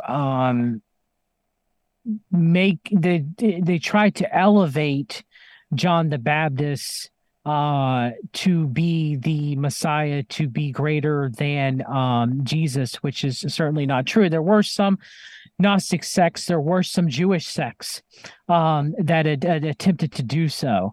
If you read the Bible, no, John the Baptist knew who Jesus was. He was baptizing people and calling people into repentance, doing the will of God, doing the will of Jesus. And he was not greater. He was a human like you and I are. And so they kind of try to elevate him as greater, which is simply not true. That's one thing. Another thing is not necessarily with John the Baptist per se, but there's a very strong call to asceticism with the Essenes, right? They claim that Jesus was a Essene, but there's no historical evidence of that. Okay, so they try to push. Again, you can do good works. That's what'll get you into heaven is firm obedience. And like Paul said, I'm not telling people that they should transgress and sin against God. I'm not saying that. I'm not an antinomianist. But we're saved by God's grace because of our faith, because of our belief that Jesus is the Messiah. And we do good works to glorify God, but to also to please God because we love him. So, they push a lot of what I would say pretty much, and this what the early church fathers would say is kind of like vainglory, in that there's a lot of vainglory in the Essenes asceticism, and some of the Gnostic sects asceticism, like they wouldn't marry and they wouldn't have kids. And so that's why some of the Gnostic sects died out. Because the world was evil and they didn't want to bring any children into an evil world. Okay. But you also had the other side of Gnosticism, cults that were flourishing, that were completely libertine and hedonistic, like the Nicolaitans. Like Jesus said to hate the deeds of the Nicolaitans, because the Nicolaitans took the Lord's Supper, the symbolic eating of the bread and the wine in the remembrance of Jesus Christ, his sacrifice on the cross, to be a literal love feast of a sexual orgy. And so, Jesus said in the Revelation of John, I hate those deeds. I hate the deeds of the Nicolaitans, and you hate their deeds. Not hate them, but the deeds and actions that they do, that you despise them. So there were a lot of Gnosticism, hedonism, under the guise of aestheticism. Does that make any sense? Yeah, absolutely. So a lot of the elites practice that. They practice it today, right? They practice it through their philanthropy, which is just, a lot of it's money laundering, if any of it does trickle down to good things to benefit society, right? I'm pretty sure not a lot of it does, but a lot of it is for them to leave. Oh, don't look at the evil that I do. Look at all the good that I do, Right. And, there are a lot of, organizations that appear to be Christian that do the same, right? Joel Osteen, for example, the Catholic Church, for example. You can go throughout the world to find organizations that claim that they upstand good virtues but do anything but. So it's not only just the Gnostics or Theosophists or New Agers or the elites, to poke fun at them per se, or if anybody thinks I am poking fun at them, I'm not. But it's a problem all over the world. The Bible says the love of money is the root of all evil, right? It's not money itself. Money is just money. It's just a tool. It's the love, the covetous, the greed of money. And so, it's that aestheticism. You have it from both ends, right? And a lot of it is just vainglory. It's a way of peacocking. Look at me. My body is perfect and I'm perfect and I'm such a perfect person, or look at me. I give in to all of my hedonistic pleasures and nothing is taboo or forbidden to me. I'm an enlightened person. The Bible says neither one of them are. Right. And a lot of Gnostic groups were like that. Not all of them, but a lot of them were like that. The dichotomy of aestheticism to libertinism. And a lot of it is just self-worship. It's not worship of God, it's self-worship. Which is exactly what we're seeing today with the social media. It's self-worship, and even, to the point of comparison and not even valuing yourself, because you're idolizing these people who you're looking up to. But John, this has been really fantastic. Thank you so much for joining me here. Thank you, Mark. Obviously, folks can check out what you mentioned at the top of the hour, but please remind them where to go, because you got a couple of different places. I, for one, am signed up on patreon.com/We've Read. Just search We've Read the Documents and you'll find John's Patreon. But where do you stream? Rumble, Rockfin? I mean, I just get your content through Patreon, so I haven't really seen where else your stuff is. Odyssey right now, so definitely subscribe to me there. Awesome. Odyssey is primarily where I'm streaming from now. You can just search We've Read the Documents on Odyssey. I'm going to add a Rumble channel. I fought it for the longest time, but I was like, you know what? I will, but I'm going to make a video on who funds Rumble. Just like when I joined Patreon, I made a video that Peter Thiel and Jared Kushner are funding Patreon, So, I probably will start a Rumble. I've been thinking about it. I've been shooting about it for a while. Billy Ray Valentine and I and a group of people are starting our own internet radio station called freeworld.fm. It shall be out hopefully soon. So I will definitely be on there. And you can find me on Twitter, weave underscore red on Twitter. You can find me on Substack. I'm putting out my Finders book on Substack, among other blogs on the CMP, blogs about health. I did a 3-part series on non-native EMF radiation and what exactly, is non-native EMF radiation and how you can limit your exposure to non-native EMF as much as possible. For example, yes, I use a cell phone. I don't keep it on 5G. I have it on 4G. I use an air tube headset, and I have a safe sleeve right here with the kind of blocks the radiation out in the front. So when I put it in my pocket, I'm not nuking my leg. And I also turn off Bluetooth and GPS and all that unless I'm using it at the time as well to reduce the amount of EMF radiation and to reduce the specific absorption rate of how much your body is absorbing the radiation. And so I released a 3-part blog series, discussing what EMF radiation is, the different types of non-native EMF. You have dirty electricity, you have Wi-Fi. There's different types.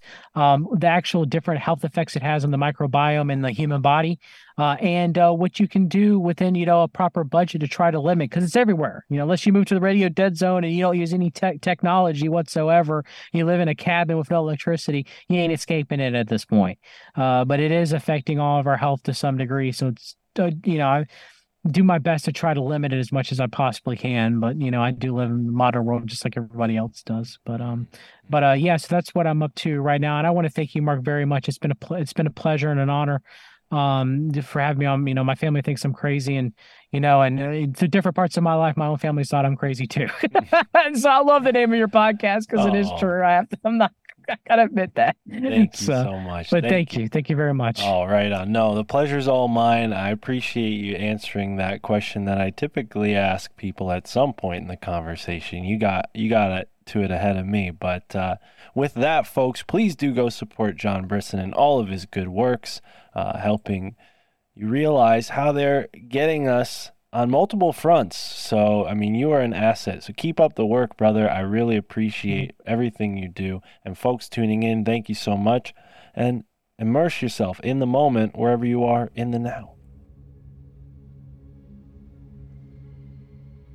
All right, ladies and gentlemen, thank you for tuning into this episode of the My Family Thinks I'm Crazy podcast with John Brisson. Be sure to go and check out his Patreon. We've read the documents. All of the links are in the description. He's also on Odyssey as well. And Fix Your Gut, that's his thing. You can look up that phrase, Fix Your Gut, and find more info about John's knowledge and wisdom on all things health. And if you don't know, your health is largely dictated on your microbiome, which exists primarily in your gut. So be sure to eat things that have probiotics in them, or prebiotics, or postbiotics, or macrobiotics, or microbiotics. I'm not an expert, I'm not a doctor, but I'll tell you what, ever since I've started eating Siggi's yogurt, my life has changed significantly in terms of oral health and mental health, wellness. I don't get the seasonal sort of things that I used to get. And, this is compounding factors. I'm not blaming this all on one yogurt, but I will say if John, and I don't know what Fix Your Gut is all about. I haven't looked into that information. But if John touches on that, then I can endorse it. But for myself and my own health journey, I've found a lot of benefit from things like yogurt, whole raw milk. I used to work on a raw milk dairy farm, and I used to get milk that was fresh out of a cow. I can still get that milk. It's not that hard to get. I just have to take a longer drive to a different grocery store. But yeah, it's something that you can do to make quick changes to your health. It's not going to work for everybody. I think you ought to learn about which foods are best for your body type and all that good stuff. Your genetic makeup and ethnicity all have a sort of relationship with what foods you may or may not be able to eat in abundance. So, yeah, I don't know why I'm getting off on this little health tangent here, because really what I wanted to give is a disclaimer for people who may be asking themselves, geez, Mark, you have people on who are saying, you know, all this New Age stuff is great and wonderful, and then you have another guy on who says that he's, you know, turning his back on all that stuff to become a born-again Christian. Obviously, I'm talking about today's guest, John Brisson, and while I'm not a Christian myself, I am an open-minded person, and, you know, I should take that back because I'm not Christian either, right? Because I was raised Catholic, I was raised with the Bible, I was raised with family members who, you know, sort of imposed a belief in Jesus onto me, and I don't find anything explicitly wrong with that. I think that's definitely helped me sort of build a moral acumen and treat people justly. You know, not that I needed some book for that. I probably could have figured it out on my own, not to disparage anyone who does love the good book. I just don't totally live my life that way. Now, I'm a seeker of truth, so all of you Christians who like to wager, and I know some of you like to wager on this kind of thing, well, you know, don't worry, maybe I'll come around one day. Maybe I will find out that the Bible has the end-all be-all truth in it. But until then, I'm going to keep having these open-minded conversations with anybody who decides to join me on this show, so long as there's somebody that I'm interested in talking to. And, you know, I don't really take religion into consideration when booking a guest, unless that's the topic at hand, in which case, you know, I am interested in some conversations in those realms. So who knows? The only problem with that is once you start doing a religious podcast, you either have to pick one or you can't leave any out, right? Because then people will say, oh, you did a podcast with this guy who's a Sikh. How come you don't do a podcast with this guy who's, you know, Baha'i?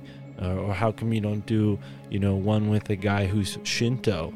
Or how come you don't do one with this other, you know, religion that, you know, there's a small population of people, you know, relatively.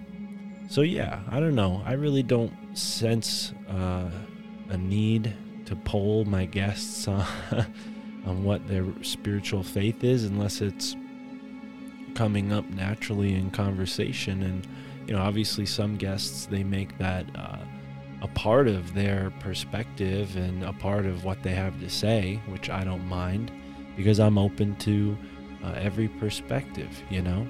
So yeah, as for me, I don't personally endorse becoming a born-again Christian.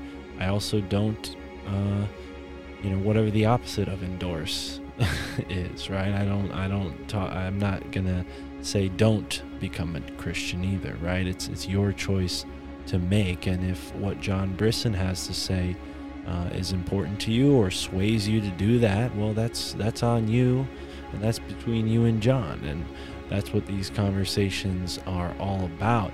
You know, some people reached out recently, said, oh, you had a guest on that said Mr. Beast does this, blah, blah, blah, blah, blah. And I'm like, first of all, I don't even know who Mr. Beast is. Second of all, that's great that he cured a bunch of blind people. And, you know, whatever my guest said against him, like, what does that have to do with it? You know, so maybe I'm just sort of complaining here, but yeah, it's interesting to me the way some episodes are received, and I feel like it's worth clarifying my position as an interviewer, being sort of a neutral as I can be. So that's all I'll say about that for now. John Brisson is a very nice guy, I'll say. We've had a conversation on the phone after this podcast. I put him in touch with our friend Nick Hinton, who has been on the show before, and he will be joining us on the show soon, hopefully. We recorded an episode, but he was on his mobile phone while we were recording it, and there's this terrible feedback and even a noise that sounded, well, demonic. So I'm going to post that on the Patreon for people, but I'm just going to give you a warning, like, you know, the audio is pretty bad. But if you listen closely, you might hear these like really weird, what sound like voices. And yeah, I don't know. I think Nick, the reason I put him in touch with John is because he's sort of making his own path towards learning more about the Bible. And you know, I've had no input or influence on him in that realm, but when he started talking about it, I said, oh, maybe you should talk to John Brisson, because you know, John had, as you know from listening to this conversation, a sort of similar route to Nick Hinton. And I'm not really, you know, able to share much more than that. A lot of that is going to be included in Nick's book that's to come out very soon. And yeah, you can learn more about that from Nick himself when he joins us on the show. But anyways, it's definitely synchronistic to see all of these connections.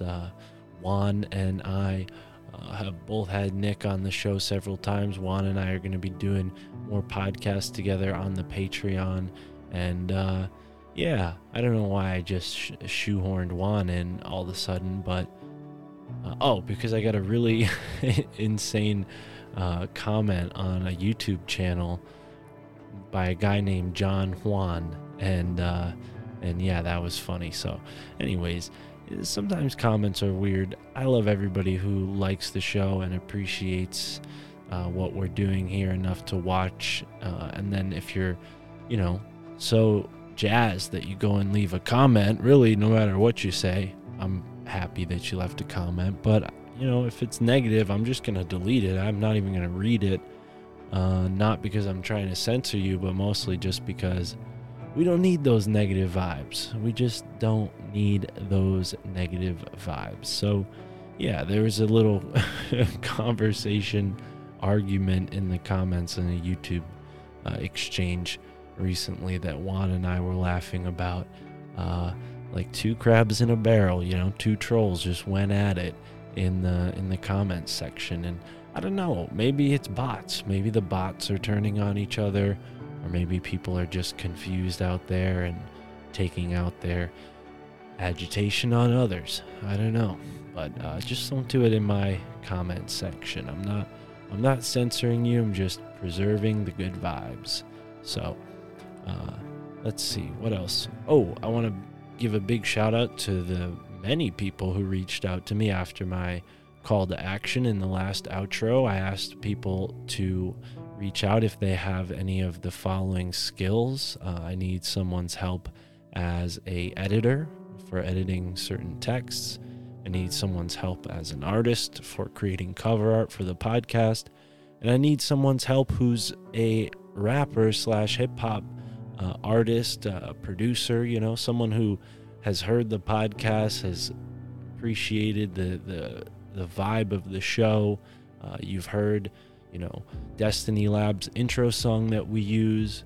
It's featured on almost every episode, aside from the one that is sort of like a hardcore remix by my friend Shane Newsom. We also have a couple different songs from a rapper named Halizna, whose music is available through the public domain on Free Music Archive. And then another really cool rapper who reached out to me through Instagram. His name is Tao Shu, and he created a song called Soul Trap that you may have heard at the end of the podcast, one of the outros. So yeah, if you're a rapper and you want to contribute to this growing list of awesome music that we're using here on the show, just reach out to me, mfticpodcast@gmail.com. You can also reach out to me on Instagram, but email is a little better. I can organize it better. And yeah, I have had several people reach out, so there is people already on the list, but that doesn't mean it's too late. So please get in touch with me, folks. I'm actually thinking, based on the number of artists that got in touch with me, that I might try to help multiple people promote their work. And I know there's so many podcasters that I'm in touch with in Alt Media United, the cooperative I helped found, who could probably use the same sort of service. So if you're an artist who wants to get yourself out there, get your name promoted on a show that gets, 5,000 to 8,000 downloads per episode on a regular basis, counting, we're growing by the week, those numbers keep going up. So yeah, please get in touch with me if that's something you can do. Obviously, like I said in the last outro, I can't afford to pay anyone just yet, but I will do the best I can to help you generate some interest and income for your business. And yeah, it's cool. I've already gotten a couple really fun people who I've talked to just from that one episode, and it's amazing. Like someone from Dubai, shout out to you. Someone from who was essentially homeless weeks ago, who's actually pretty hilarious and a very talented artist, told me to tell Juan that he can draw the biggest dog dick. If you know Juan's podcast, that's a inside joke, I hope. I don't know all the details there. I don't know why Juan is so fascinated with that, but he told me to tell Juan that. And now I'm telling all of you this. So yeah, I love meeting people who listen to the show, whether through Instagram or email or in person. If that happens one day, maybe we'll do like a in-person gathering of some kind. But anyways, this is almost a 15-minute outro here. Go over to the Substack, check out all the articles that I've been putting out on Substack. We have tons of bonus content on the Patreon. Shout out to all of our recent signups on Patreon. We're over 100 now. Hopefully we can keep growing. I'd like to get up to 200, maybe even 500. And once we start growing the Patreon to those numbers, you're going to see big changes in the podcast. I'm talking caliber of guests. I'm talking location podcasts where we actually travel and interview people in person. More video content, definitely the travel thing. As soon as I can start generating more income, I can situate myself in my car situation and yeah, get back on the road. I love driving. I've been a professional driver in several different careers, so to be sharing a car right now that's semi-functional, not that reliable. Well, it's very reliable, but it's just the gas gauge doesn't work. So, and it's very old, so we don't want to take it too far. But either way, once we get a new car, everything will be squared away. Hey, if you're listening to the show and you're a car dealer or know a thing or two about cars or have a car for sale, let me know. Hit me up. Preferably a van or a bus. That would be awesome. But either way, now I'm just sort of setting my hopes high. So we'll see what happens. I'm not going to be pessimistic. Let's be optimistic. Things have been going really well for me, and I hope the same is true for you out there, wherever you are. Get in touch. Let's talk. There's so many ways to do that. Whether you're a Patreon, you can join us on our monthly Zoom meeting. We're doing one on the 22nd of this month. Or if you want to just email me, say hi, you can get in touch with us on Instagram. You can also join the Telegram. You can leave us a 5-star rating and review, and I will read your rating on the show, here on the show, and give you a shout out if it's 5 stars. Also, let's see, what else? How else can people get in touch? Oh, the Synchro Wisdom Dialogue. I haven't had many people sign up for the Synchro Wisdom Dialogue lately. It's a great way to support the show, and you join me for an episode where we could talk about whatever you want. Whether you want to start a podcast and you need advice or some guidance or some creative brainstorming with someone who has quite a bit of experience, not just with this podcast but several other podcasts, hit me up. It's very simple. The link is in the description. You can just go to Linktree, Mystic Mark Podcast, I believe is the URL, Linktree/Mystic Mark Podcast, and the link is in the description. So just go click that and sign up today for the Synchro Wisdom Dialogue, and you could be talking to me one-on-one on a Zoom meeting about whatever you want. Hopefully nothing weird, but if you do, I could roll with that. Anyways, thanks folks for tuning in, and immerse yourself with courage in the moment, wherever you are in the now. MFTIC. Yeah. Broadcasting the moon matrix from the lunar surface. They want you confused, like you never knew your purpose. Hopping through the portals, dismantling the machine. My family thinks I'm crazy, I can't believe what I've seen. Memories of a war, the Pleiadians and Anunnaki, stuck within the genes of a copy of a human body. DNA fractal, the universe within me. Epiphanies of science is hoarded by the Illuminati. Puppet masters know the power of the mantra, repeating mad lies till it has an effect on ya. Subliminal messages hijack your perception, tricking the population with holographic projections. We see through it.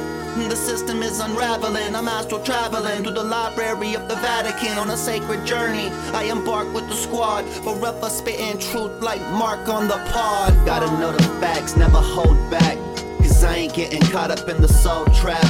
I dissect the fabric of reality, looking for the answers, searching through the galaxy. You might be feeling stressed out. Depression, anxiety is no measure of health. To be well adjusted to a sick society. You don't even know how powerful you are. We the ones who gonna expose the whole facade. I awoke in a deep underground military base. Zero recollection of how I got to this place. Alien corpses floating in glass cylinders. Must have been extracted when they crashed into us. Animal hybrids contained in the cages. A lion with the eagle head. Monkeys with reptilian faces. Losing my mind and I'm feeling desperate. I look around the room and I see no sign of an exit. All of a sudden the wall flickers away, revealing a hangar full of spacecraft. My getaway. I run to the nearest one. See a guard knock him out. Rob him for his plasma gun. Hop in the ship, take the controls. They highly intuitive, I figure it out easily. Lift off, accelerate through a tunnel until I see the light. Fly into the sky, get flanked by 6 F-35s. Gotta know the facts, never hold back, cause I ain't getting caught up in the soul trap. I dissect the fabric of reality, looking for the answers, searching through the galaxy. You might be feeling stressed out. Depression, anxiety is no measure of health. To be well adjusted to a sick society. You don't even know how powerful you are. We the ones who gonna expose the whole facade.